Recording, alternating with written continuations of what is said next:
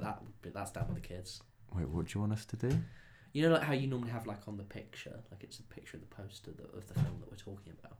Instead, just because we're not technically reviewing anything, just have a picture of us just doing the Fortnite floss. Because then the kids will see that automatically. Google will recognise it and they'll start giving us money for it because it's Fortnite related. We could just talk Fortnite for half an hour. I mean, like we could spend the entirety of it just talking about Fortnite. So, guys, in Fortnite news, the Carlton dance, they're being sued for it.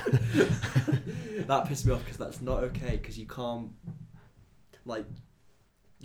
copyright. I can do the Carlton right now and that's not... He did it on a show, but you can't, like... Hang on, FBI, Zach just did the... You're recording this, aren't you, you bastard? You bastard.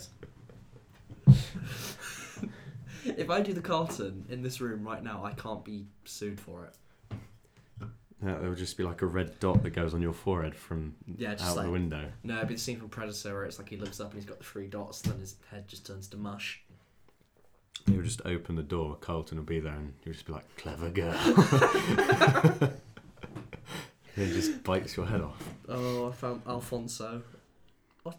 Alfonso Maltaman? No, that's Ricardo Montalban. Caron's the only Alfonso that I need in my life. Because I know his real name is Alfonso. And I said Ricardo Montalban, and that's the guy who played Khan in Star Trek, and I'm an idiot for saying that. But it does not matter. I think you can't actually, like, pattern a dance move.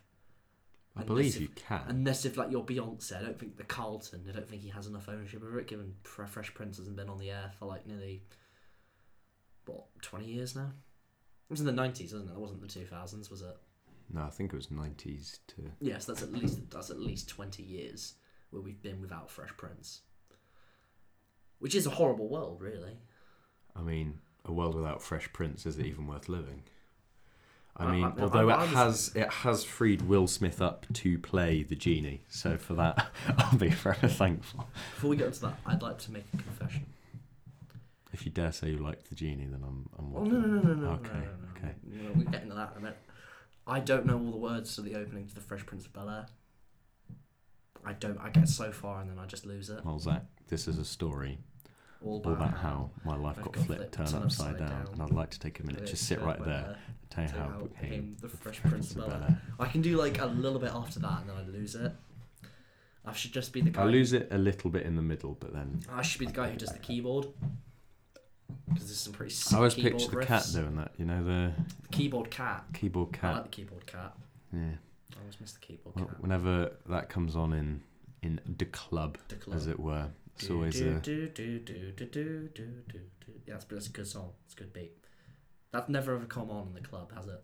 I'm talking about Fresh Prince. Oh, I thought you were talking about the keyboard cat. I mean, if there is a club where the keyboard cat comes on, please call me. Please contact us. Let us know. We'll be there instantaneously. But no, the last time Fresh Prince was on, that was good because literally everyone fucking knew it. Although I didn't know all of it, I could just blend in and pretend I knew it. You could pretend. I had seen an episode. Be that shot from Ghost Protocol as Tom Cruise. He puts on the hood and just walks into the thing. But I think the genie needed a hood because he looks appalling. Although apparently he is going to be CG for the most part. That's just his human form. Which I thought was stupid because I thought although it looks awful that he is human, it's still quite a bold move. And it does very much set it apart from Robin Williams, whereas if he does eventually go big and blue, then it's like, I'm just going to be thinking of Robin Williams the whole time. I saw a thing that's like, are they just trying to force Will Smith and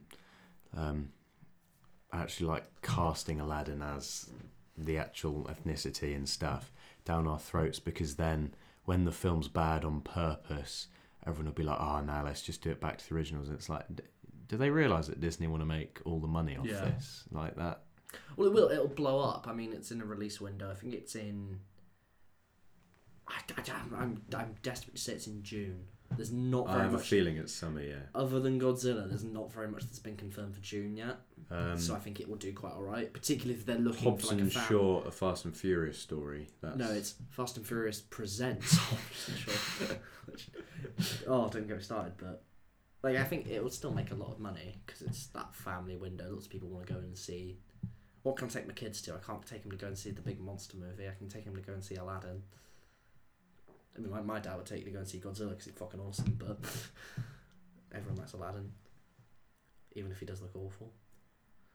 Also, I was meaning to tell you with my PC back at the uni place, it means that I can't really edit this, so it's literally as soon as we start recording, which we have been now for 5 minutes 20. Because you're just a horrible person. It means that nothing can be edited out. So unless we really, really fuck up. Yeah. Like, Zach starts going on his certain rants again and some other things. I'd like to actually see Bill Maher be murdered really publicly in the street. Yeah, it's things like that I can't edit out, Zach. It's really things like that I just can't. No, but that's an important thing, because he told people how to grieve, and he told people that Stanley's death didn't matter. So die in the street, alone, cold, and not having had a nice dinner before you've died. All Zach's words are his own. Gotta bring this one back again. If we ever do merch, imagine if we get to that golden point in the sky where we do merch, you could just do a t-shirt that says all Zach's words are his own. Because I think that'll become one of the catchphrases that the fans will love. I think at this point we just need a sound effect that signifies it, like a second long, so I don't have to waste my breath on emphasising to people. It just comes in. Yeah, and then everyone's like, oh, okay, that's the noise. Like it's and his name is John Cena, and those horns come in. And then you could I say something rude and inappropriate, and that comes in. Did you see John Cena or Graham Norton? I did. I was very happy for him. I felt quite sorry for him because Jamie Oliver started talking about the British wrestlers, and then John Cena goes and then the audience cheered, and then John Cena goes, and I'm John Cena, and they were just quiet. Oh, mate. I would have cheered for John Cena. Just been like the one dude in the crowd. Because I think whole Citizen Kane bitches. Just do a Shia LaBeouf, just claps solidly for 10 minutes. Like, people on this crew and the audience have asked you to stop. John Cena has asked you to stop, but you keep on going. just so he knows. Because although he'd be annoyed in that brief moment, he'd go to bed later that night and he'd think, that guy cared enough. Just makes me think a bit of like the bit in The Lobster where he's there on the... so the coach is like, but he still thought his excuse was really good. I haven't watched The Lobster in so long. No. And lots of people are rewatching it. I rewatched it yesterday. Yes, you've rewatched it, and I'm desperate to rewatch it because it's fucking perfect. Nah, although the music is so much like the Me channel from Wii, I forgot how much it was. And your Letterboxd review, and I was like, don't make me think of this. Don't make me think of this. And then it just don't do this, please. Like, it made me wish for Connor and Lydia just to be able to do the do do do do do do do, and they just join in and do it, but they sadly weren't there. Normally I do that and they come running.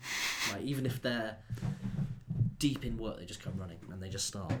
But, I mean, who knows? They may be running from up north now. They might just have an ETA of like 3 days. Yeah, give them time and they will arrive. It's like in Terminator 2, he walks a long while, but he eventually does catch up to you. No, it follows, but you don't have to have sex to pass it on. I was thinking more Stryker at the end of X-Men Origins. He's like worn his shoes out, everything. He's just still walking. Right, this is something that I'd like to make a point of, because this was a deep, deep controversy that I think occurred between me and Jake. We were recently on a trip to York. It was a lovely coach ride. He slept for most of it. We've got some great pictures of him. And we actually drove past some of those cooling towers that you get like a at the beginning of The Simpsons, like the power plant. I don't know stuff. what they're called, the power plant stuff. Yeah. And I made a reference and I said, "Oh, I bet Wolverine, Sabretooth, and Deadpool are on top of that, and they're having a fight."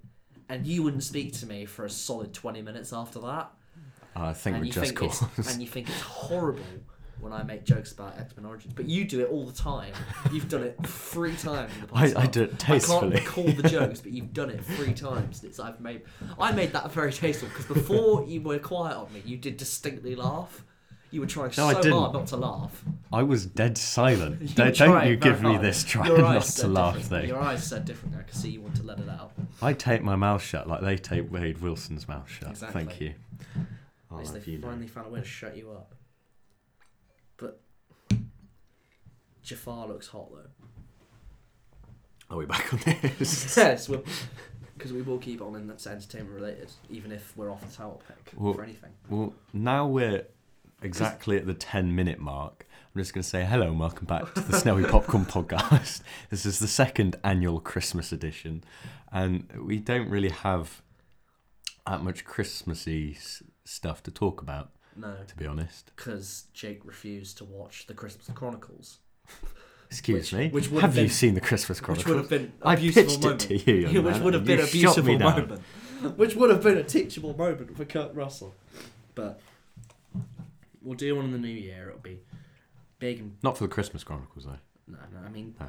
it'll be a big, grand thing. We'll do a big extravaganza. And we'll have a monthly schedule planned out, so this actually works. Yeah, we have a few deadlines when we get back after New Year's, but hopefully we'll do one very early on in the new year, and that'll subside all our 3 fans. We'll have a new schedule for when we film these, and we'll have a new schematic for how it is recorded, and it will just sound cooler for those 3 people. You say that watch. how it's recorded. We know, Yeah. what we're saying. Okay, I thought you made it sound like it's just going to be like we whistle, a mic drops from the ceiling, and then we start talking into it like we're a boxing commentator or something. No, there's gonna be one day where we get Stephen Hawking voice emulators, and we type everything we want to say really quickly. So you've got the typing, then you've got the weird voice emulator, and that will be an episode. And we'll do it when we talk about like Aquaman. Only if my voice can have an Irish accent. Otherwise, I don't want to know. No, but it's Stephen Hawking. You have to have the Stephen Hawking one. Well, yeah, but they'll get confused between... Yeah, but then that's both an even voices talk. more interesting thing. They've got to listen more carefully just to know who's who. And they've got to think. Well, no, because all I'll have to be saying the whole time, I'll just have the one phrase typed out and just be pressing enter is Zach's words, not his own. Because you'll try and muddle it up and make it sound like I'm saying shit. I'm not saying anything. I don't want Jake, anyone at to this die. point, is I'm not denouncing the wanting rights Bill of Maher women, to... and it's Zach's words No, are entirely his own. not at Zach's all. words are entirely his own. Zach's words are entirely his own. You just hear me sigh every time you just press enter. Oh, for God's sake. There comes a point where he just distinctly walks off and you can hear it. And he's gone to make a cup of tea and it's just I go on then. But Jafar is hot. Man is a man. Life is short and Jafar is hot. Shut up. It's the same rain. Shut up. It's the same rain. Shut up. Shut up. Probably won't get it. Shut up. I know you'll get it. It'll piss me off that he will. It'll piss me off that you brought that back up. And I'm trying to talk about a man who wears a turban very well. Whatever it is that Jafar wears, it looks like a hat, it looks like a turban. I don't want to be culturally inappropriate. Yeah, no, I'm not getting involved in that. Yeah. He looks attractive, and I think that's a good way to go for Jafar, because I've always found him to be sympathetic. I like how they've gone for unknowns, because it's like, Yeah. well, apart from Will Smith, Apart from Will because Smith. then it's like, if obviously they wouldn't, but this is just the first name that's come to my head. If they cast Tom Cruise, for example, for starters, it'll be completely inappropriate, but I only see Tom Cruise as Tom Cruise or Ethan Hunt. Pretty fucked. And then, whereas here, if it's an unknown, then they're then seen as Aladdin for the rest of their life, even when they try and do other Exactly. things. So it's good for us, but it's awful for them. And that's all that matters. That's all that matters at the end of the day. As long as I go to the theatre and I enjoy myself, I don't care if you were having an awful time on set. And that really is what the Me Too movement is all about. But yes, there is another thick boy on Hollywood, though. There is another thick young man. And that is Sonic. That Thick boy. as in how wide. Yeah, those are wide his muscular legs. thighs are. Those are muscular thighs, and those are nasty shoes that he's wearing. And I love that. I think it was Sony. Was it Sony? Was it Fox? Put up the picture of him holding the sign, I think it's Fox. saying, "Can't a guy work out? See you next year." It was Fox. Yes, it was Fox, because Sony did not do it. No. Although, with Detective Pikachu, they made him look all furry and shit, and that looks alright. Yep. But then with Sonic, it's like, why not just leave him Yeah. animated like he is in everything? Just I get it with Pokemon, they're converting it from 2D to 3D, and they're very cute. but then here it's like you already have 3D models, and it's like, why make him furry? Unless this is the world-renowned, critically acclaimed Sonic Unleashed, where he turns into the werehog. the werehog, then I don't want to know if he's all. Did you ever play furry. Sonic Unleashed? Yeah, I did. I've Good. got it on the Wii. Alright, good. Got it on the Wii. Good. I'm going to beat you in a minute. It gets me because I feel really bad for Fox because Warner Bros did it amazingly with Detective Pikachu and everyone went wild about it. Everyone was like, fuck yeah, this is awesome. They were probably sat there like right, we'll wait until Sonic comes on and then everyone hates it. Have you seen the picture where he's lied down in the car? It's his face on show as well. I haven't seen the one. Oh, it looks awful. His face looks awful. I've only seen the silhouette and his legs as he opens wide for San Francisco. His nose looks like a real hedgehog's nose. I mean, hedgehogs are cute, so... But I'm expecting a Sonic where he's got a nose like that, and it's like... It's like this is an audio-only podcast. Right, well, he's got a long, pointy nose, fine. Well, the viewers will know. He's now, like Boulder Pikachu. will know. No, Boulder will know. He's like Pinocchio who's been telling some porky, so he's got like a pointy nose. Exactly, but not like going too far. I've been thinking about that a little bit more than I should have done. What, Sonic or Pinocchio? No, Pinocchio. All right. What the hell's Pinocchio? I don't know. But anyway, here, because that could help a lot in a pickle if you think about it. Because one, don't need to... It solves the tree problem in the world because you just get him to lie, cut off his nose, and then you have infinite wood. I don't think it regrows. I think it regresses. Is it like guaranteed that it would regrow? Well, every time he lies, it grows, doesn't it? Yeah, but then so if they cut a bit when he's off, telling then the he truth, like it goes back in. Yeah, so if they just get him to tell constant bullshit. Yeah, but it's like, forgive me for being incredibly foul, but it's like your penis. It's like when you become. Why are you bringing Pinocchio to this phallic thing? Because when you get hard and someone cuts that off, that doesn't regrow, does it? Don't say does it. I don't know. That doesn't regrow. I don't think Pinocchio's nose would regrow. Because it can only go so far. Zach, these are very different contexts, and I don't think that you ever want this to be quoted back to you, what you're saying. You'll be there, sat with your grandkids one day, someone will come up to you and say, how dare you, sir? Talk about how dare you Pinocchio's talk about nose. Pinocchio like that? Hey, I'm just going to join that esteemed group of men who thought it would be a good idea in Shrek 2 to insinuate that Pinocchio was a cross-dresser. I'm a real boy. No, it's because he's wearing a thong. Yeah. And they say, "Are you wearing ladies' underwear?" And he's like, "It doesn't go out." And they go, "Well, are you?" He goes, "I certainly am not." And then they show it off, and it's like, that was in a children's film. What's wrong with that? There's nothing wrong with that. It's just like you don't get that anymore. I miss those days. But anyway, I'm talking about infinite. You don't get the days where in the Star Wars the Ewok movies, which is meant for children, you could have Wilfred Brimley when a machine doesn't work. He goes, fuck, and then he walks off. You don't get that in a kids' movie anymore. Because no one complains about Wilfred Brimley saying the F word in the Ewok movies. And those are because I don't think it's because anyone saw them. Enough people saw them, that's what matters. But you had a point and you were going to make it. Anyway, I think like just infinite would just get them to... I mean, like, you're sacrificing one sentient toy. I mean... But does it hurt when you cut off his nose? Just give him some paracetamol. You're one of those people who, like, when in Return of the Jedi, Gonk gets turned upside down, he gets his feet set on fire. Oh, no. You're one of those people who says, just give him some paracetamol. It'll be fine. Yeah. Yeah, but if it still hurts, give them some ibuprofen as well. They are alive. They just you should never mix paracetamol and ibuprofen. That's actually quite dangerous. That's a bit of a PSA. You should never mix those. Turns out there is a point to this podcast, and it's to inform the masses not to mix paracetamol with ibuprofen. You said something that was potentially harmful to sentient puppets and human beings alike. I know there is the whole... I never said for human consumption in my defence. I said... I mean, you basically said... You said it as though you were offering advice to someone.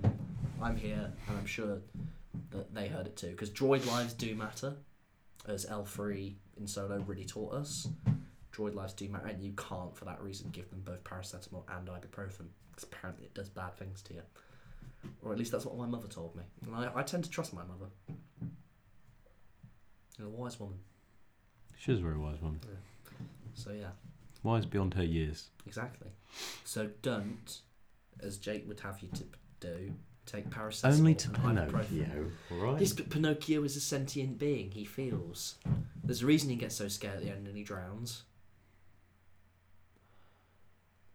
I mean, if anything, if he did drown, the wood would soak it up, and then it'd be like, well, you'd need to harvest the wood before it rotted. It would expand the wood, and then there would be more wood to harvest. Or they do what they did in episode 15 of season 1 of Once Upon a Time, where it turns out that he comes to the real world, and then he becomes the somewhat anti-hero as he had been on the show at that point. August, the mysterious writer who appeared in Storybrooke. That was a little thing for the people who enjoyed that show. I, in my naivety as a young lad, thought that was an okay show, and I realised how wrong I was, and I realised how much I've upset Jake. But for people who enjoy Once Upon a Time... So thank you for joining us for the Snow Popcorn Podcast. It's been a hell of a time. Goodbye. Look, it was a legitimate show that lots of people enjoyed. Still going. No, it's not. It's over. They did the final season. Now it's over. No, because they kept it going without Jennifer Morrison. No, they got rid of her. Yeah. They did one final season with the young boy grown up, and now it's over. I'll have to speak to Holly about that. I because it was like marketed as the final season. So. Well, I hope it's the final series, because I'm sick of people talking about it. Oh, I don't think Holly will like you. I'm sick of it. I mean, Sebastian Stan was on that, and you know it's good quality when Sebastian Stan's on it, because that guy's a hell of an actor, and he's not overrated at all.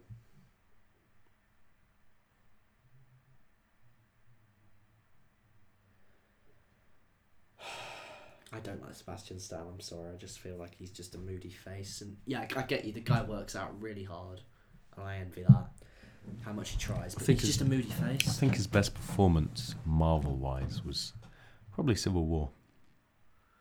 But even there, he's just like... Oh yeah, I'm not saying he...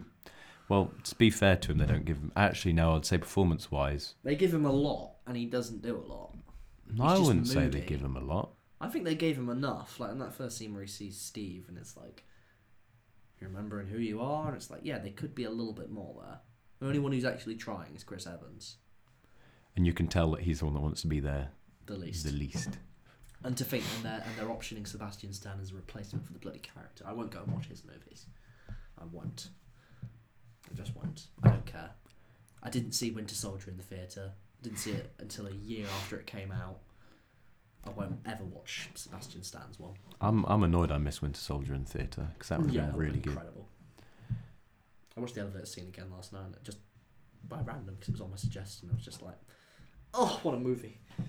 What a movie. I have a bone to pick with the Russos, though. What's your bone? There's also a bone to pick with Owen Wilson and Matt Dillon as well. What's Owen Wilson done wrong? You, Me and Dupree, what was going on there? That is the first film I've passionately despised. I'll give you this, I've never seen it. Don't. It's a waste of your time. It's a waste of everyone's time. It's like the Russos. Look, they've done some good shit, all right? Yeah. They've done some good shit. Arrested Development. They did Community as well, didn't they? I think they did a few episodes of Community. I think they did a few. They did a few... They've done a few comedy shows, yeah. And then they're also doing the bloody Marvel films now. It's like, all right, you're doing good, you're doing all right for yourself, young man. That's something to make a father proud. And then you go and make You, Me and Dupree. What's going on there? What's going on there? It's like when you've got a relationship where you marry someone and you meet the in-laws, and there's often the stringent father who's either like, oh, so what do you do? Or, oh, hey man, what do you do? And you say to him, I made You, Me and Dupree.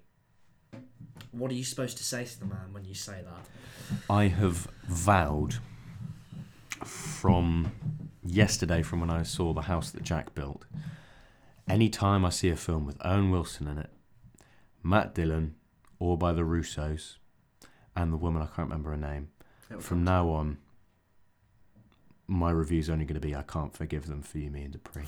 No matter how good the film is, that's just going to be what my review is. That did confuse me when you put that on your House That Jack Built review. I thought, is he just trying to... Is that a reference to something in the film? And I thought, why would that reference You, Me and Dupree? I do have a... well, I mean, it's the main actor. But I do have a thing... but why would the film reference it? I do have a thing to say about House That Jack Built.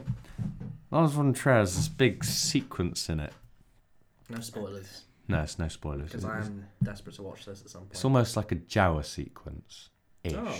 except it doesn't layer things on top of each other, where he just references his own films. Prick. And it's just like, dude.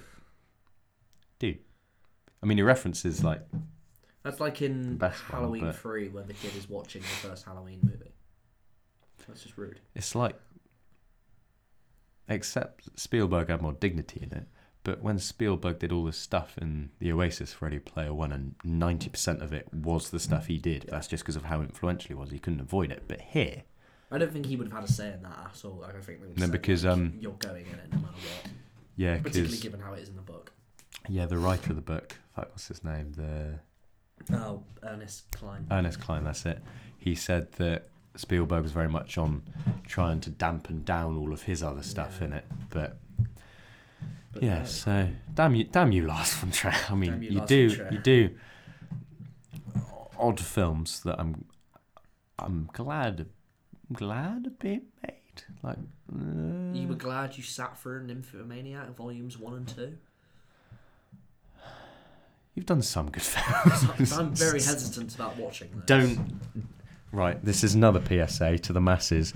Never watch Nymphomaniac Part 1 or Part 2, ever. Why? Ever. Because I've heard they're good, just as besides the If you watch it, only watch Part 1. Oh, really? Because Part 1 actually has some good points in it. Like, storyline, plot-wise, but then the second one... And they do full-on do it, right? Yeah. Oh, dear. And in the first one, I think Chris Stuckman talks about it well in his review. A lot of people are calling it pornographic, and he says it's not pornographic in the first one because they're not glorifying it at all. It's just a thing the characters are doing. In the second one, however, he feels, and I agree, that they are sort of glorifying it, and it is just a bit too over the top and a bit, yeah. So if you watch it, only watch part 1, even though Willem Dafoe's in Part 2, but... Oh, Willem Dafoe. Does he get his thing out? No. Ah. He's in it for all of 20 seconds. Oh, you kidding? What's even the fucking point? Yeah, exactly. It's like what the first bloody John Wick did. Waste him. Yeah, so don't watch it. Oh, I've also, had enough of society wasting Willem Dafoe. Yeah. I loved him in Florida Project. And he should have won an Oscar for that. He was a good man. And he doesn't ask for anything in return. He just says, thank you for letting me take part. Although, my recommendation, because it's a Christmas episode, I'm not going to recommend a Christmas film. Recommend as much as you want, dude, because I'm going to recommend shit later. Yeah, but it is going to be a Lars von Trier film, because I've been dying to talk about it with you for ages, so I'm going to recommend it. But anyway, this is the Christmas episode, so we're supposed to be spreading joy and recommend happiness the and Lars von positivity. Trier, because that's what more people need to see. Oh no, I'll recommend it at the end when people do. Fine. Yeah, see, I'm a tease You're a when tease. it comes to recommendations. You're that guy who sends out the photos and says, want more? Follow on my private Instagram. I'm the dude who'll go to like your wedding for free, take a load of pictures for you. As a wedding photographer, I'm not just going to intrude on your wedding, I promise. Can we please make a short film where you just break into a wedding and you just start taking pictures of people? And you'll be like, that scene in Come Five, it's like, you don't know anyone here, do you? That has You actually given me a sprint. really good idea. Can we please just make that as a short film? You just turn up at a Right, social we're planning event. this now. So it's essentially just going to be like me as a photographer going around this wedding being like, oh, hey guys, say cheese and everything. Then at the end, the bride and the groom will be like, We don't know who you are. Who is that bloke? And they'll just be like the runoff. Just have him sprint. Can we please make that? Like, the second we find out anyone we know is getting married, like, if we hate them or if we don't know them, we just find a way to get Or we there. actually break into someone's wedding. We actually break into someone's wedding.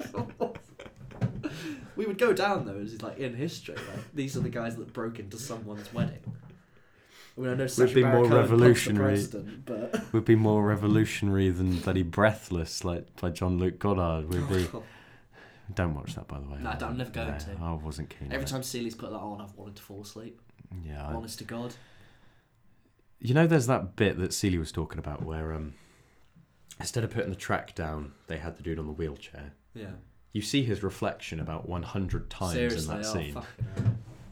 And it's sort of like I really don't mind about reflections and stuff in films. Like there's that one in Enchanted where they're all in the hotel mirror, but when it's that obvious, you're doing something wrong. But anyway, let's not hate on the French New Wave too much. I don't hate the French New Wave. I was just given too much of it to have to deal with in 1 week. I was already tired that week anyway, so resentment. No, but just come back from York and it's like, right, now go and talk about French New Wave. And it's like, fuck. But that's annoying me. And what time? We've managed to get to half an hour just chatting shit. Which is wonderful. That's just what we do. For time codes, I have no clue what I'm going to put. I'm just going to put when we actually get to the Christmas stuff. It's just going to be like a picture of you and me doing gang signs. No, Zach, it's going to be a picture we discussed this before. We're going to be flossing. No, stop. No, I tell you what we could do. It's just a gif of, you know, the beginning of Batman and Robin where they're just suiting up. It's just a continuous on loop gif of that. But then at the end you just put our faces on them. And then I can do I want a car, chicks dig the car. And then you can say, I don't want to overdo this joke because it happens about 3 times an episode. But you're listening to the death and slow crumble and of the Sour Popcorn podcast. I'm not. I think really we're giving it something to evolve from. This is the assassination of the Sour Popcorn podcast by the coward Zach Leishman. I don't even think you got the reference. I got the reference. Okay, I thought you said assassination. I was like, what? No, assassination. Assassination Nation. Best film of 2018. Lots of people are giving that a lot of praise, and lots of people are shitting on it. So I don't know whether to watch it or not. I'll watch it and then see how it goes. Yeah. But for the time being, I'm trying to get through as many Coen Brothers films as I can. You watched The Serious Man, didn't you? Yeah. What did you think of that? It's my favourite Coen Brothers film. I love it. I can't keep... I know this is my Letterboxd review, but I can't keep saying goodbye to Richard Kind. No, you really can't. It happened in Bing Bong, and it's happened in pretty much any film. And yeah, he's a bit of a prick in this one. He's such a prick. He wanted to die. But he only means well at the end of the day. But it's just, there are so many moments in that film where I just want to hug Michael Stuhlbarg so badly, because it's just like, he was screaming what I was screaming. Just like, what is going on? Why is this happening? And I felt so bad for the bloke. I still prefer his performance in Call Me By Your Name, though. Oh, God, good grief, yeah. But, no, I just fucking love that film. I mean, like, it's an incredible Coen Brothers movie. I watched it on my Coen Brothers collection Blu-ray set. Beautiful set. And it has hours of behind-the-scenes stuff. Oh, yeah. And it was really interesting because they were just talking about making like that road like it was in like period setting. And like they just showed behind-the-scenes footage, and it was like just how Roger Deakins lit the outside bit outside the doorway is talking to the, let's just say, friendly neighbour. She was friendly. She was very friendly. Wish I had a neighbour like that. But it was just how he put like diffusers and stuff up because the sun was very intense, and they didn't really speak about lighting, but just from like that one behind the scenes shot, you learn so much about it because Roger Deakins is just a master. I mean, like, I did enjoy it. My favourite bit behind the scenes wise is when they spoke about, you know, when the sun's high at his bar mitzvah. Yeah. And the camera does all that weird stuff. Yeah. He was talking about how they did it and what lens they used and stuff, because Deakins found this specific thing and that was very interesting. So go out and get the Coen Brothers Blu-ray set because it's I've got very few Coen Brothers movies that I haven't seen. Like Blood Simple's one. Yeah, that's very Buster good. Scruggs I haven't seen. It's all right. But I've seen. I'm thinking I'm going to like that more than you did. But I've seen so many I love, and they're just the movies I just love to return to. That I can't count how many times I've watched Hail Caesar, even though I don't like it very much. Why rewatch? Because it's just I watch it and I just think I should be taking notes. Right, I need to start doing this. I need to start doing that in films that I make. And it's just, I know I said this to you before on air, and you were just as surprised as I was. But Frances McDormand's married to, I think it's Joel Coen, rather than Ethan. But I can't tell them apart. I consider them one person. They are one entity. Yeah.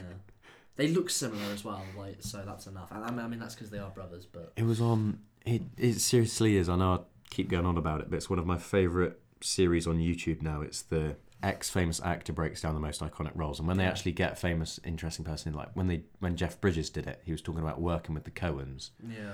And he said it was literally like you're on set, you have the script, and then it's like it's not bickering between the brothers on what they're going to do. It's literally just both of them will pitch their idea for it, then they go, oh no, yours is better, then they'll go with that, and it's just chill, and it's just really relaxed environment on set.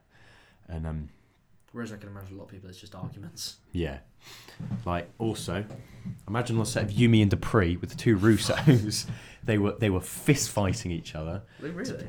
No. Oh. I don't know, I'm guessing they were. This is a Sour Popcorn exclusive, on-set fights on Yumi and Dupree. Scoops McGee has found this out for us. Scoops McGee? Jesus, have you never heard of Scoops McGee? For our entertainment after this is sorted, bloody hell. Scoops McGee is Dan Morrill's alter ego. It's incredible.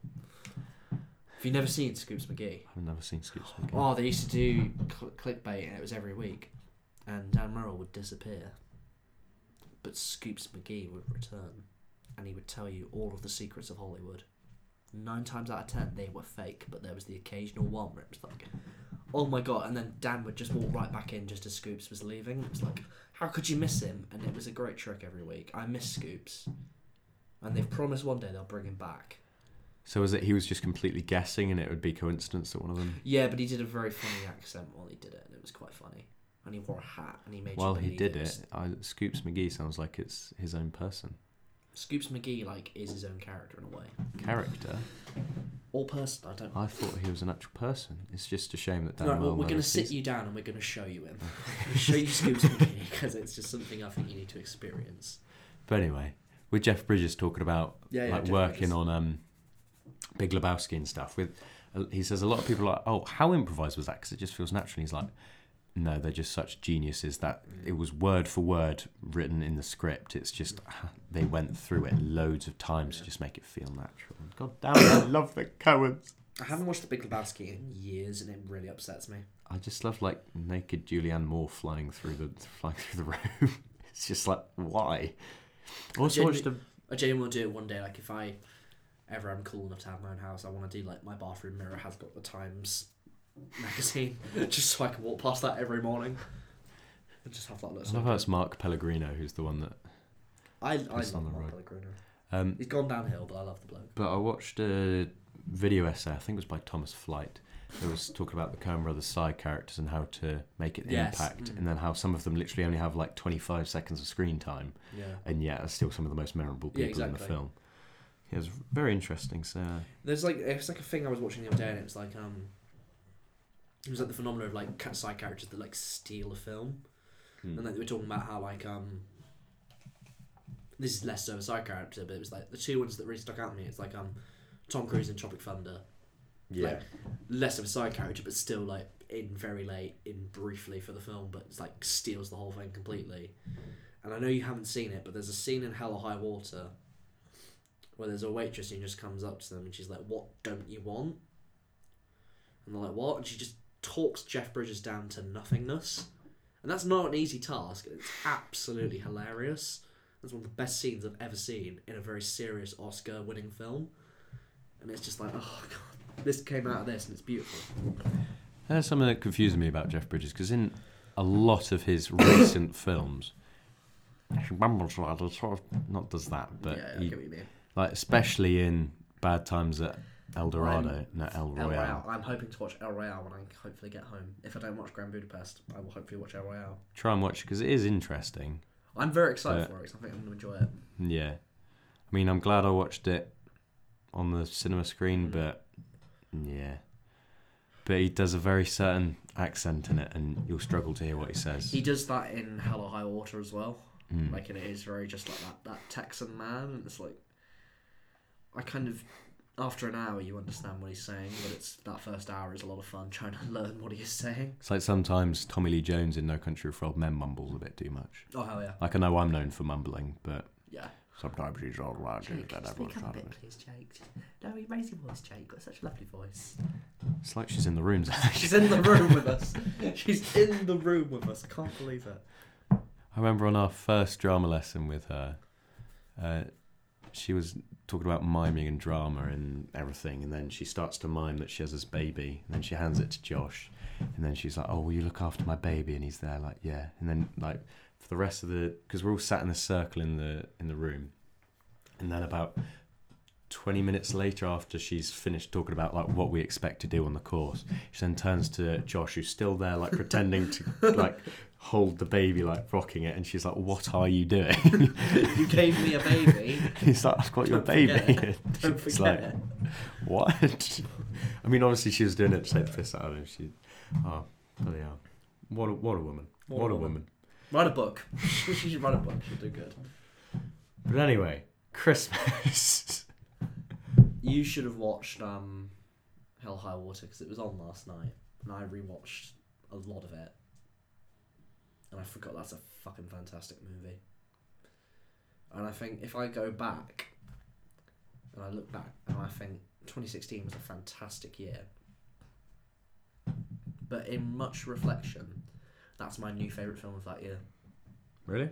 It really is. It's overtaken La La Land almost.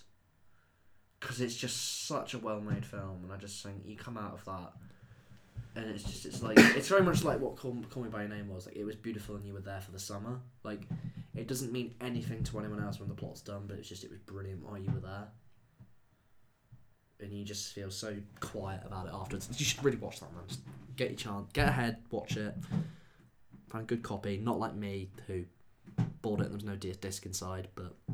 That would look so dodgy going back to the shop and being like, "So I bought this DVD from you, and it didn't have a disc." Shit, you not. When I was bagging up discs to go for uni, like I just opened a box, and there was no disc in it. And I looked for a solid hour, and there was no disc anywhere. I bet your sister like secretly has it and was like hidden it. I don't actually even know I own it. Like, I don't actually even know I own Hell or High Water. Well, I own the box for Hell or High Water. Fucking hell. I mean, actually owning what you pay for is a bit underrated, like overrated. Yeah. But anyway. Oh, sorry, Mr. Now TV. Mr. Oh yeah, I'll catch this before it goes off on Now TV, and then it's gone, and you never even caught up on it. It's like, oh, I really wish I caught up on that now. The amount of times I have that in a year, it's just wow. Watch things. I mean, or do we have to bring up Ex Machina again? Because that was on the old shelf for years. How dare you? It was never watched. What do you mean it was never watched? It was watched eventually. After 3 years. 3 years of having the Blu-ray on my shelf, I finally watched it. It's disgraceful. But Christmas is a giving time, and we were given something beautiful this Christmas season, and that was a Brooklyn Nine-Nine trailer. Based on the best Christmas film of all time. Die Hard, yeah.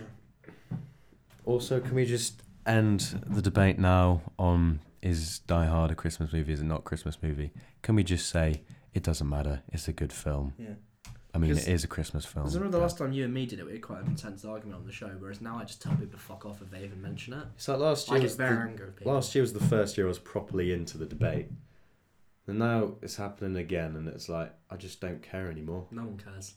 Yeah, it's like, okay, it's a good film. Enjoy it. It was beautiful. We were there for the summer, and how it's done. Much like Call Me by Your Name. But that was a beautiful Brooklyn Nine-Nine trailer. It was just absolute fan service. Because there's two cuts as well. Excuse me, because there's the one where it ends with them saying they can cut Terry out of it. And then there's the other one where it says, I bet you just want a boring presentation where it's just a reading of words. And then Holt just goes, Brooklyn Nine-Nine returns. I'm like, this is incredible. Because it was like everything you could ever want and more. Because it showed like how ridiculous the budget looks for this series. Yeah. Although I'm worried that they blew it all on this trailer. Yeah, I imagine they genuinely have. Although I imagine that because... Is it NBC that's got it back It's NBC, now? Yeah, I imagine now they're like, oh... people really do like this. We're going to put a lot of money into it because especially as it was nearly cancelled. Well, it was cancelled. Yeah. people are now going to watch it again. Like, I Social think interference. I've like personally vowed to myself for there to be an occasion, like while we're at college at some point, when you do something and someone, I imagine it'll probably be like Zoe or something, or Lydia maybe, and they'll go like, what is he doing? And I just pop up around the shoulder and just go, something magnificent. And then you just carry on, they just look at me. As you were going through that, I was like, oh god, where's this going? Expect it to like some like deprecative shit or something. No, You're like, something amazing. something amazing. Because I just am. I am the boil. I'll be saving a woman's life. I'll be running towards them in slow motion. Be like, what is he doing? Something amazing. Something amazing. But anyway, Christmas. Christmas. We're going to finally discuss Christmas. Because we don't actually have a review this episode, we've managed to bullshit our way through 45 minutes. And now we're going to, oh god, like the Spooky Popcorn episode, we're now going to discuss a classic Christmas film each and then a contemporary Christmas film each. And I guarantee you while doing this we go off on tangents. I guarantee. Oh, 100%. 100%. Our Christmas episode last year was, I think, 2 hours and 6 minutes. I'll double check that. Jesus Christ, was it? But back then, where our souls weren't crushed. sorry, and we were 2 more hours and 4 motivated, minutes. and Yeah, it's exactly. like We were had going off the high feelings. of Bright. That's What my a film. that's my least favourite episode we've ever made, because I complimented Bright in that, and I said Bright had competent fight scenes, and I'm like, no, it didn't, Zach. Shut up. Is it time I tell them the truth about that review? What? No, I had seen it the night before. I had seen that the night before. Do you not remember? I genuinely had. I hadn't seen the ending. I had seen the majority of it. I hadn't seen the ending. No. No. I see through you, young man. Yeah, well, you hadn't seen it either. Yeah, that's why you went home. I watched it, and then I recorded my bit, and then in editing, I then spliced my bit in. Oh my god. Because essentially, for that Christmas episode, Zach planned to come over, we'd watch Bright, and then we'd then talk about it on the show. Things got in the way, so then we recorded the show, and we were like, shit, we don't have time to see Bright. So the Christmas film that I'd like to talk about is Batman Returns. And then, essentially, Zach hadn't seen it. When we reviewed it, he's now hanging his head in shit. You're aware of the cone of shame. Yeah, I know. I'm the one that could have shame. And then if you listen to that review, there's a specific point where I then talk about something, and then because I'm trying to intersplice it so it sounds like a conversation in editing, I then make this big point, and instead of like agreeing with me or something, that it sounds really like Zach's being really rude and just goes, yeah, well, basically, and then goes into his own point. You're a dick. You're a dick. I had no choice. I had to try and intersplice it all. Do we make this look normal, or do we make Zach look like he's a dick? I know which option I prefer. The fact that literally 2 seconds ago you're like, oh wait, I know I did see it the night before. I'm trying to not sound like an asshole on camera. I'm really trying not to. So anyway, your classic film. The classic film that I love and I watch every Christmas Eve, and I'm hoping and looking forward to watching tomorrow, because this is, as the retards of the world like to say, Christmas Eve today. So Zach's words are his own. yep, and that one I will hold its my own name, because you are an idiot if you say that. Okay, but I'm talking to you, Phoebe from Friends. Yep, I watch Batman Returns every Christmas Eve because it's fucking incredible. That's a beautiful film. It makes me cry every time I watch the ending, because it's like Alfred's just like, you've been through hell, but I can at least say Merry Christmas to you, and then they do a little point on the piano, and that's quite nice. And then I just think, imagine how great it would have been if it's 1982, I think. No, 1992 they made that movie, I'm an idiot. And you've just walked out of that and your child is crying because it's a very dark Batman movie. And then they've just been promised by like McDonald's toys and everything. And then you have to go to Kids McDonald's film. afterwards and give your kids a McDonald's Happy Meal that's got Batman toys in it. But your kid is still crying from the fact that he's watched Batman Returns. I love it so much because it's the best Penguin ever. Danny DeVito is so good in it. I mean, I love the guy who plays Penguin on Gotham. It's the only reason I watch Gotham anymore, is just to watch the Penguin scenes. Sometimes the Riddler bits, but they're awful. But Danny DeVito is just, he gives such a damn. He shouldn't really. But Danny DeVito's too good for this world. That's just you and your always sunny brain. You're not thinking about how hard he laboured as the Penguin. Yeah, I'm saying he's just too good for this world. Like with the Lorax, he voiced every single language. Yeah. What a bloke. What a bloke. There's that beautiful, beautiful scene in Batman Returns where a man gives him a compliment and he thinks he's making fun of him. And he bites his nose off and it's incredible. He just bites his nose. It's like there's blood squirting on the camera. You heard Danny DeVito talking about the bit with the monkey? Where the monkey came down and he's in like this big fat suit and the monkey starts attacking him. He's like, thank God I was in that suit because otherwise I'd been mauled. So good. But have you also heard Tim Burton and Shane Black discuss why they like to set a lot of their films at Christmas? No, to tell. It's because Christmas is all about being with friends and family and stuff, and so it's an easy and effective way of being like, either this character's lonely or then it's supposed to be happy and it juxtaposes it, and because they're all depressed and shit. I mean, like especially in The Nice Guys, like you will never be happy. Oh yeah. But I mean, I write that on my hand every day. But yeah, I kind of get that because like when you look at Michelle Pfeiffer's character, what she's like at the start of that, when it's, oh yeah, I live alone. She walks in, she's very sad, and then when she comes back in later and just tears the shit out of that apartment, which is still one of my favourite scenes in a comic book movie ever. I stand by that. If genre performances got as much credit as they do today, we would consider that scene the Toni Collette of her time. I think she would have been nominated for that because it's you say that, but scene. Comic book wise, with performances outside Heath Ledger, no one's really been nominated. No, but I think they're given no a lot more. I think they're given a lot more respect though.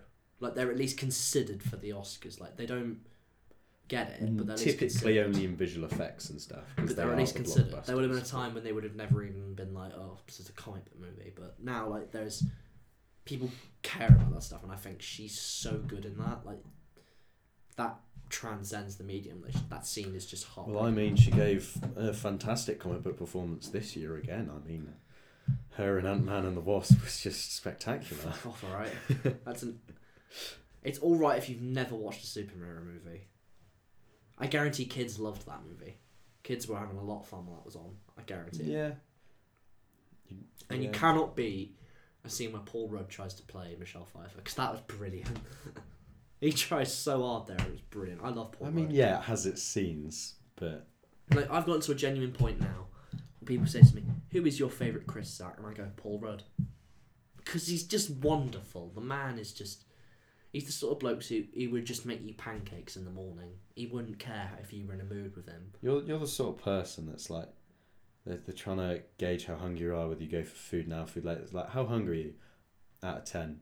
14 out of 10. It's like, it's out of 10. Just say 10. Nah, just Paul Rudd. How hungry are you? Paul Rudd. Paul Rudd. So at that point, Jake knows immediately, right, we need to get some food or he's going to die. But I love Batman Returns, and there's that really good scene where it's like, because it's an interesting Batman story. I know everyone said the Lego Batman movie was an interesting Batman story and they can fuck off to hell, it looked pretty and that was it. But excuse me. It's not that clever a Batman story. It's not that clever, but no, it's a clever meta. Clever meta, but it's not that clever a Batman story. Whereas Batman Returns was, they have that beautiful scene where they're on the dance floor and they realise, oh god, it's you. And it's like, do we have to start fighting? And that's such a sad scene. And Michael Keaton's committing. Like that guy's actually giving a damn, and he doesn't do that rarely, unless if it's in a film where it's about kids that got raped and you kind of have to give a damn. Or Birdman, because who wouldn't want to give a damn during that? Oh, gotta love it. But it's so good, and it just like it takes the 89 movie, which is one of my favourite movies of all time, and it makes me completely forget about it because 1992's Batman Returns is just better. And I don't think, unless if it's Edward Scissorhands, you get a better Tim Burton movie. Because it's just so strong. And even that's a fucking Christmas film as well. Which I was meant to rewatch the other day and foolishly didn't. And I'm upset with myself because I didn't. How could you, Zach? How could you? So my sister watched Edward Scissorhands the other day and she goes, was the Avon lady a real life thing? I went, yes.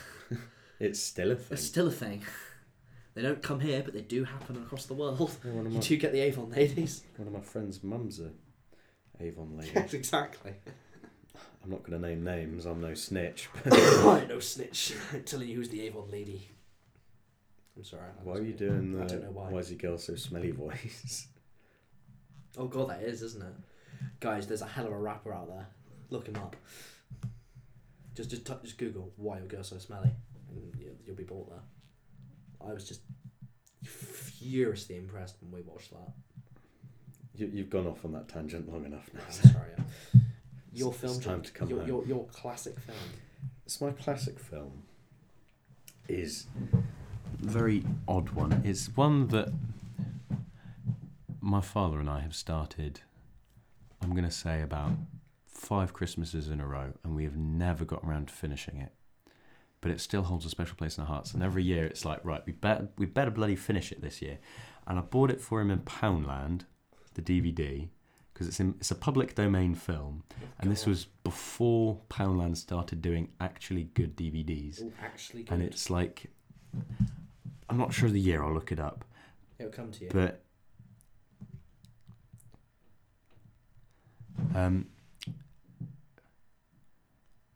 essentially, it's Santa Claus Conquers the Martians. The fuck? Yeah, it's 1964, so it's over 50 years old, and it is the weirdest, campiest shit. On Letterboxd, it has 1.7 stars, literally the exact as Escape Plan 2, Hades.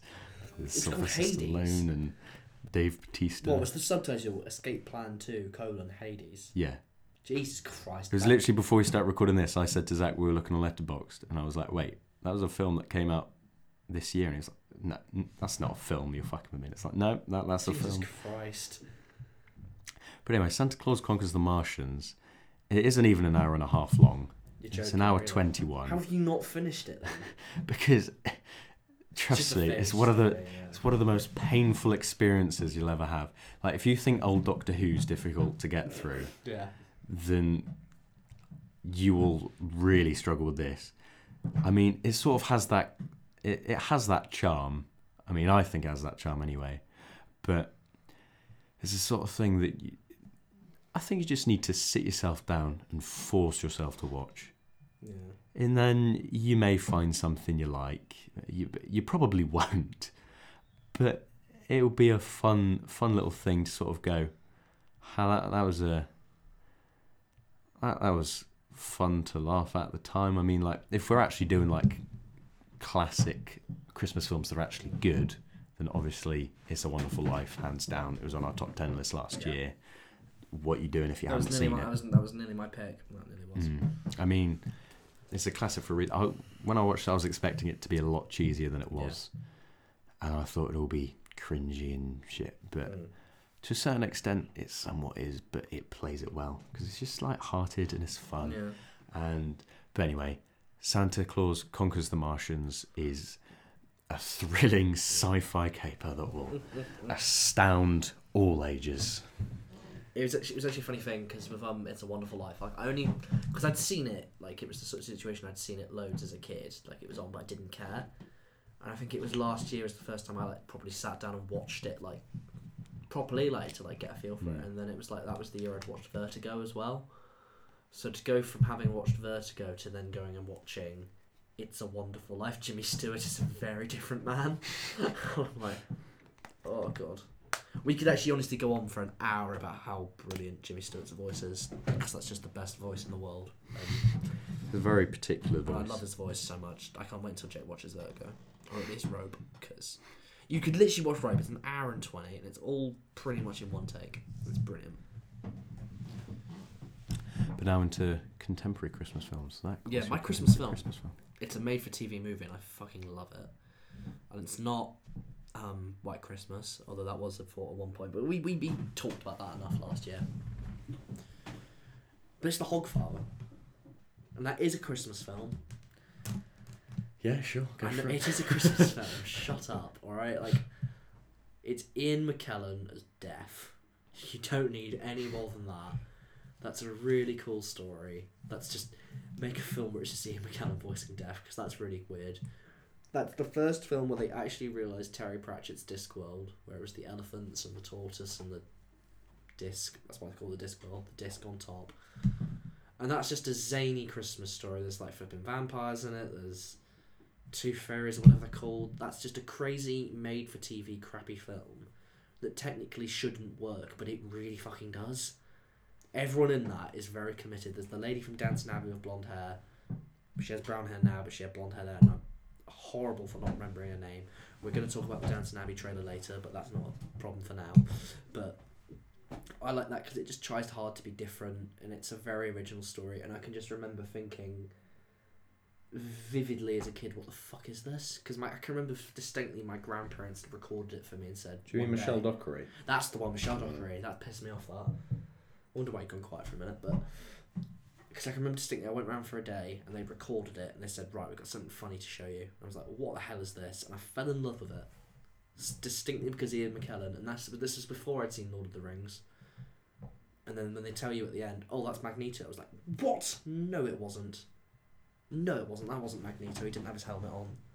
That annoys me. But it's just... It's not long either. You can sit down and get it done, I think, in an hour and 20. I think it's not long. It's a lovely little film, and it just harkens back to when it was like, oh, let's just try and make a fantasy movie because we can. Before it was the Harry Potter rush, and oh, we need our next big thing. So thank you for being British, for being quirky, and for being briefly on Sky One so I could watch it. Thank you, Sky One. If it wasn't for constant repeats of The Simpsons, you are useful for something. Thank you, Sky One. Although Sky One has let me down a little bit recently because on Christmas Day they're showing The Greatest Showman, and that shouldn't be shown on Christmas Day, so that's just letting people down. It's on Sky One. On Sky One, Christmas Day. Yeah. You might finally be able to watch it. I mean, it's on Now TV, but... So... Be careful, mate, I'll take it off, you want to be careful. I love it. But the Downton Abbey trailer, very importantly, I'm very excited. So my contemporary Christmas film is... I mean, they did the bells, and Maggie Smith was there. I'm excited. It doesn't need to be continued. Yeah, but I'm excited either way. It doesn't need... I don't care. It ended semi-brilliantly. Semi-brilliantly. But there's more to tell. There's more than meets the eye. Because you can just see Hugh Bonneville's just going to walk in and just go, we're home. That's beautiful. And that's amazing. So my contemporary Christmas film, ladies and gentlemen, is released from last year with Dan Stevens in it, Christopher Plummer. The man who could replace anyone. The emergency plumber. Yep. I'm ashamed you laughed at that. That was actually really good. Because Really not only laughed at that. do you call a plumber when you've got an actual problem with your plumbing, his name's Christopher Plummer. That's really funny. That's quite funny. Stop. It doesn't deserve that much praise. It really does. Because you were so quick with that. You didn't even have it planned. You were just so quick with it. It took me a moment to realise, and I was like, yes. But anyway, The Man Who Invented Christmas came out last year, and it essentially just tells the story of a Christmas Carol, except it's from Charles Dickens' perspective, and it's like that's who Dan Stevens plays, and I always get intrigued by these films that sort of show it from the creative's point, and then it shows them creating these things that people are passionate about, like obviously standard lots of Vincent van Gogh's like films out there. One this year with Defoe in it. Eternity's Gate. Can't wait to actually see it when it actually gets a UK release. Yep. But it's sort of an interesting view into... I'm not 100% sure how historically accurate it is, but in this he like has to write it in 6 weeks because he has this big idea, and then it like has to be illustrated and then put out in the printing press. And it's essentially called The Man Who Invented Christmas because back then, why would you want to do anything Christmas related? It's not that big a thing. Like, yes, it's the day people have off, but it wasn't, according to this film, it wasn't as celebrated as it is now. Like, it was more just seen as the religious side of it. And then this film sort of like delves in it, and Christopher Plummer's actually really good. There's a brilliant moment towards the end that I'm not going to spoil, and it's just how they do it, because yes, you've seen and you've read and you know A Christmas Carol tenfold, but here they sort of add it in the way of Charles Dickens trying to write it, and then at the start they make a joke on what they're going to call it and stuff like that, and it's like, anyway, so Man Who Invented Christmas, not enough people saw it. It's not going to blow your socks off, but I think there's very little these days that does. yeah, especially Christmas related. Yeah, I haven't seen a good Christmas film in years. The last contemporary Christmas related new thing I've seen that's blown me away was White Christmas. Yeah. And that was the first ever episode of Black Mirror that I saw. That was the first one. Wow. Yeah, it was because it was when it It aired. was on TV, yeah. Yeah, and I was Well, I like, mean, what we've got the new one in 5 days. Yeah, Which they haven't advertised at all. no, it's apparently it's the Choose Your Own Adventure one, Oh, nice. and apparently Is that the one they're doing with Telltale? no, I don't know. Because But, Telltale are doing a thing with Netflix. well, Telltale doesn't exist anymore, so probably no, not. they had a thing they were doing with Netflix. And then when Telltale folded, they said they still have these obligations to Netflix. Oh, So they're that's keeping a pretty cool. small team of like 5 Oh people. yeah, because to they're do doing the Minecraft one, aren't they? Yeah. As well. But no, apparently it's like you'll press a button on your TV remote and then it will unfold from there. It's annoying because I've had that idea going in my head for years. Like, well, why doesn't Netflix do that? Because Yeah. that'd be a good idea. When I make films and shit, that'll be a big thing. And it's like, oh, no, now they're doing it. Yeah. That's annoying. Would you like to know who the main character is, though? The main star? Isn't it Miley Cyrus? No, Oh, no, is- she's in the series. She's in the series. It's the main character from Dunkirk, apparently. The big rumour is that it's him. What, Fionn Whitehead? Fionn Whitehead, that's his name. Apparently it's He him. was good in Dunkirk, but I'll never forgive him for the Children Act. That's another film, like You, Me and Dupree. Never watched the Children Act. But no, hopefully that'll be good. I mean, your name's stupid, Bandersnatch, whatever that means. But hopefully that will redeem our love of Christmas. And also with no Doctor Who Christmas special this year. New Year's special. I'm not complaining about that. Well, I mean, you haven't even finished the series. Yeah, yet, but I so- don't need to finish the series to know how awful it is, mate. It had I its watched moments. the fucking Witch Hunters one the other night, and Alan Cumming was the only part that I found bearable of it, and even then... No, if you're going to watch any of them from this series, watch, I think it's called What Takes You Away, or It Takes You Away, or something. Yeah, I will Because watch that at some point. was actually had a lot of good ideas in it. No. It was like one of those 3 episodes in one. If we can put it into perspective, Jake's found Doctor Who bearable. I've hated it. I've enjoyed maybe 1.5 episodes, and that's been it. I hate. I think it's annoying everything because on They were from that. they were saying how bold they were, and then they like were showing how bold and adventurous they were going to be by casting a female Doctor, and then they've literally played this is the safest series I think there's been. It's literally the end of every episode. I'll give some exposition. Oh, we got out of the pickle. Then we're fine now. There hasn't been a single iconic villain. I don't care if you say Tim Shaw is somewhat. No, that's wrong. They're about to go somewhere interesting with them in the finale, but then no. Although this is a Plug. I have 2 video essays planned before I get round to it, but Doctor Who Series 11 rewrite is on the way. It's on the way. It's on the way. Says Jacob. it's very interesting. Like, ideas. why would you rewrite it? Just write an alternative. Oh no, I have many a series planned out for Doctor Yeah. Who, but that's what I'm going Just to pitch. write that as a video. No, that's essay. what I'm It's going to too hard. pitch to the The BBC. BBC one day. But Well, you can get in line. I have a few changes to this series that would just push it, just that to be that bit better, in my opinion.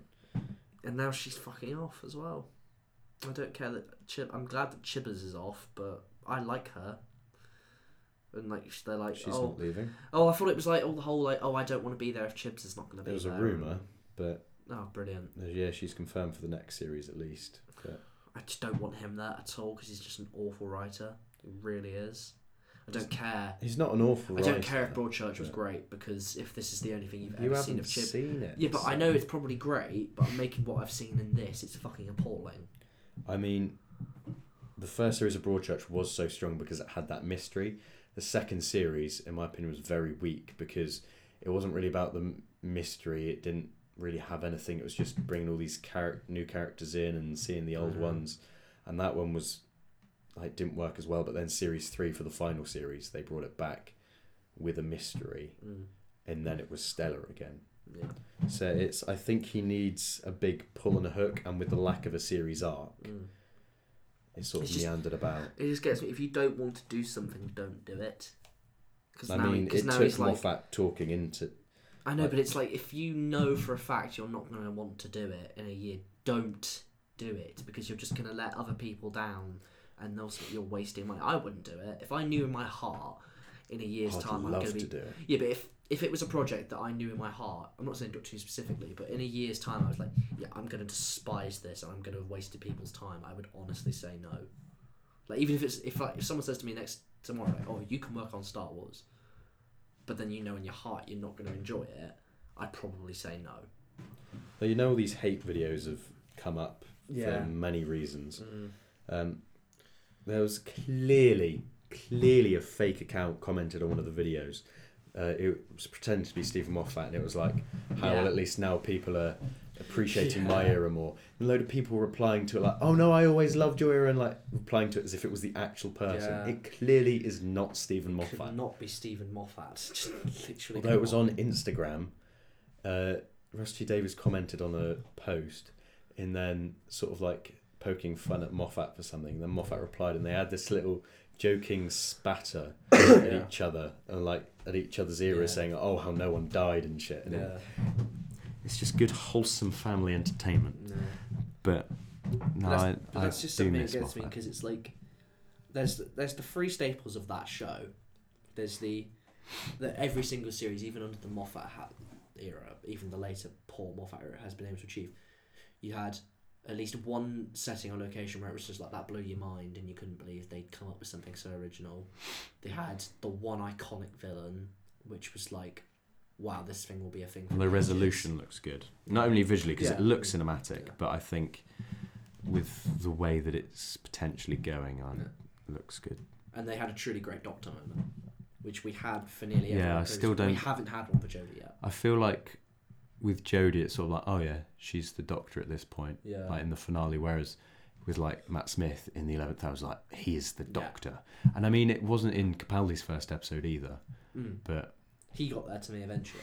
Yeah, it was like that, because it was like, I can remember casting my mind back to 2011 when I'm a little boy who's grown up with David Tennant, fucking adores him, and is very upset that he's gone, and is very angry about Matt Smith. 2010.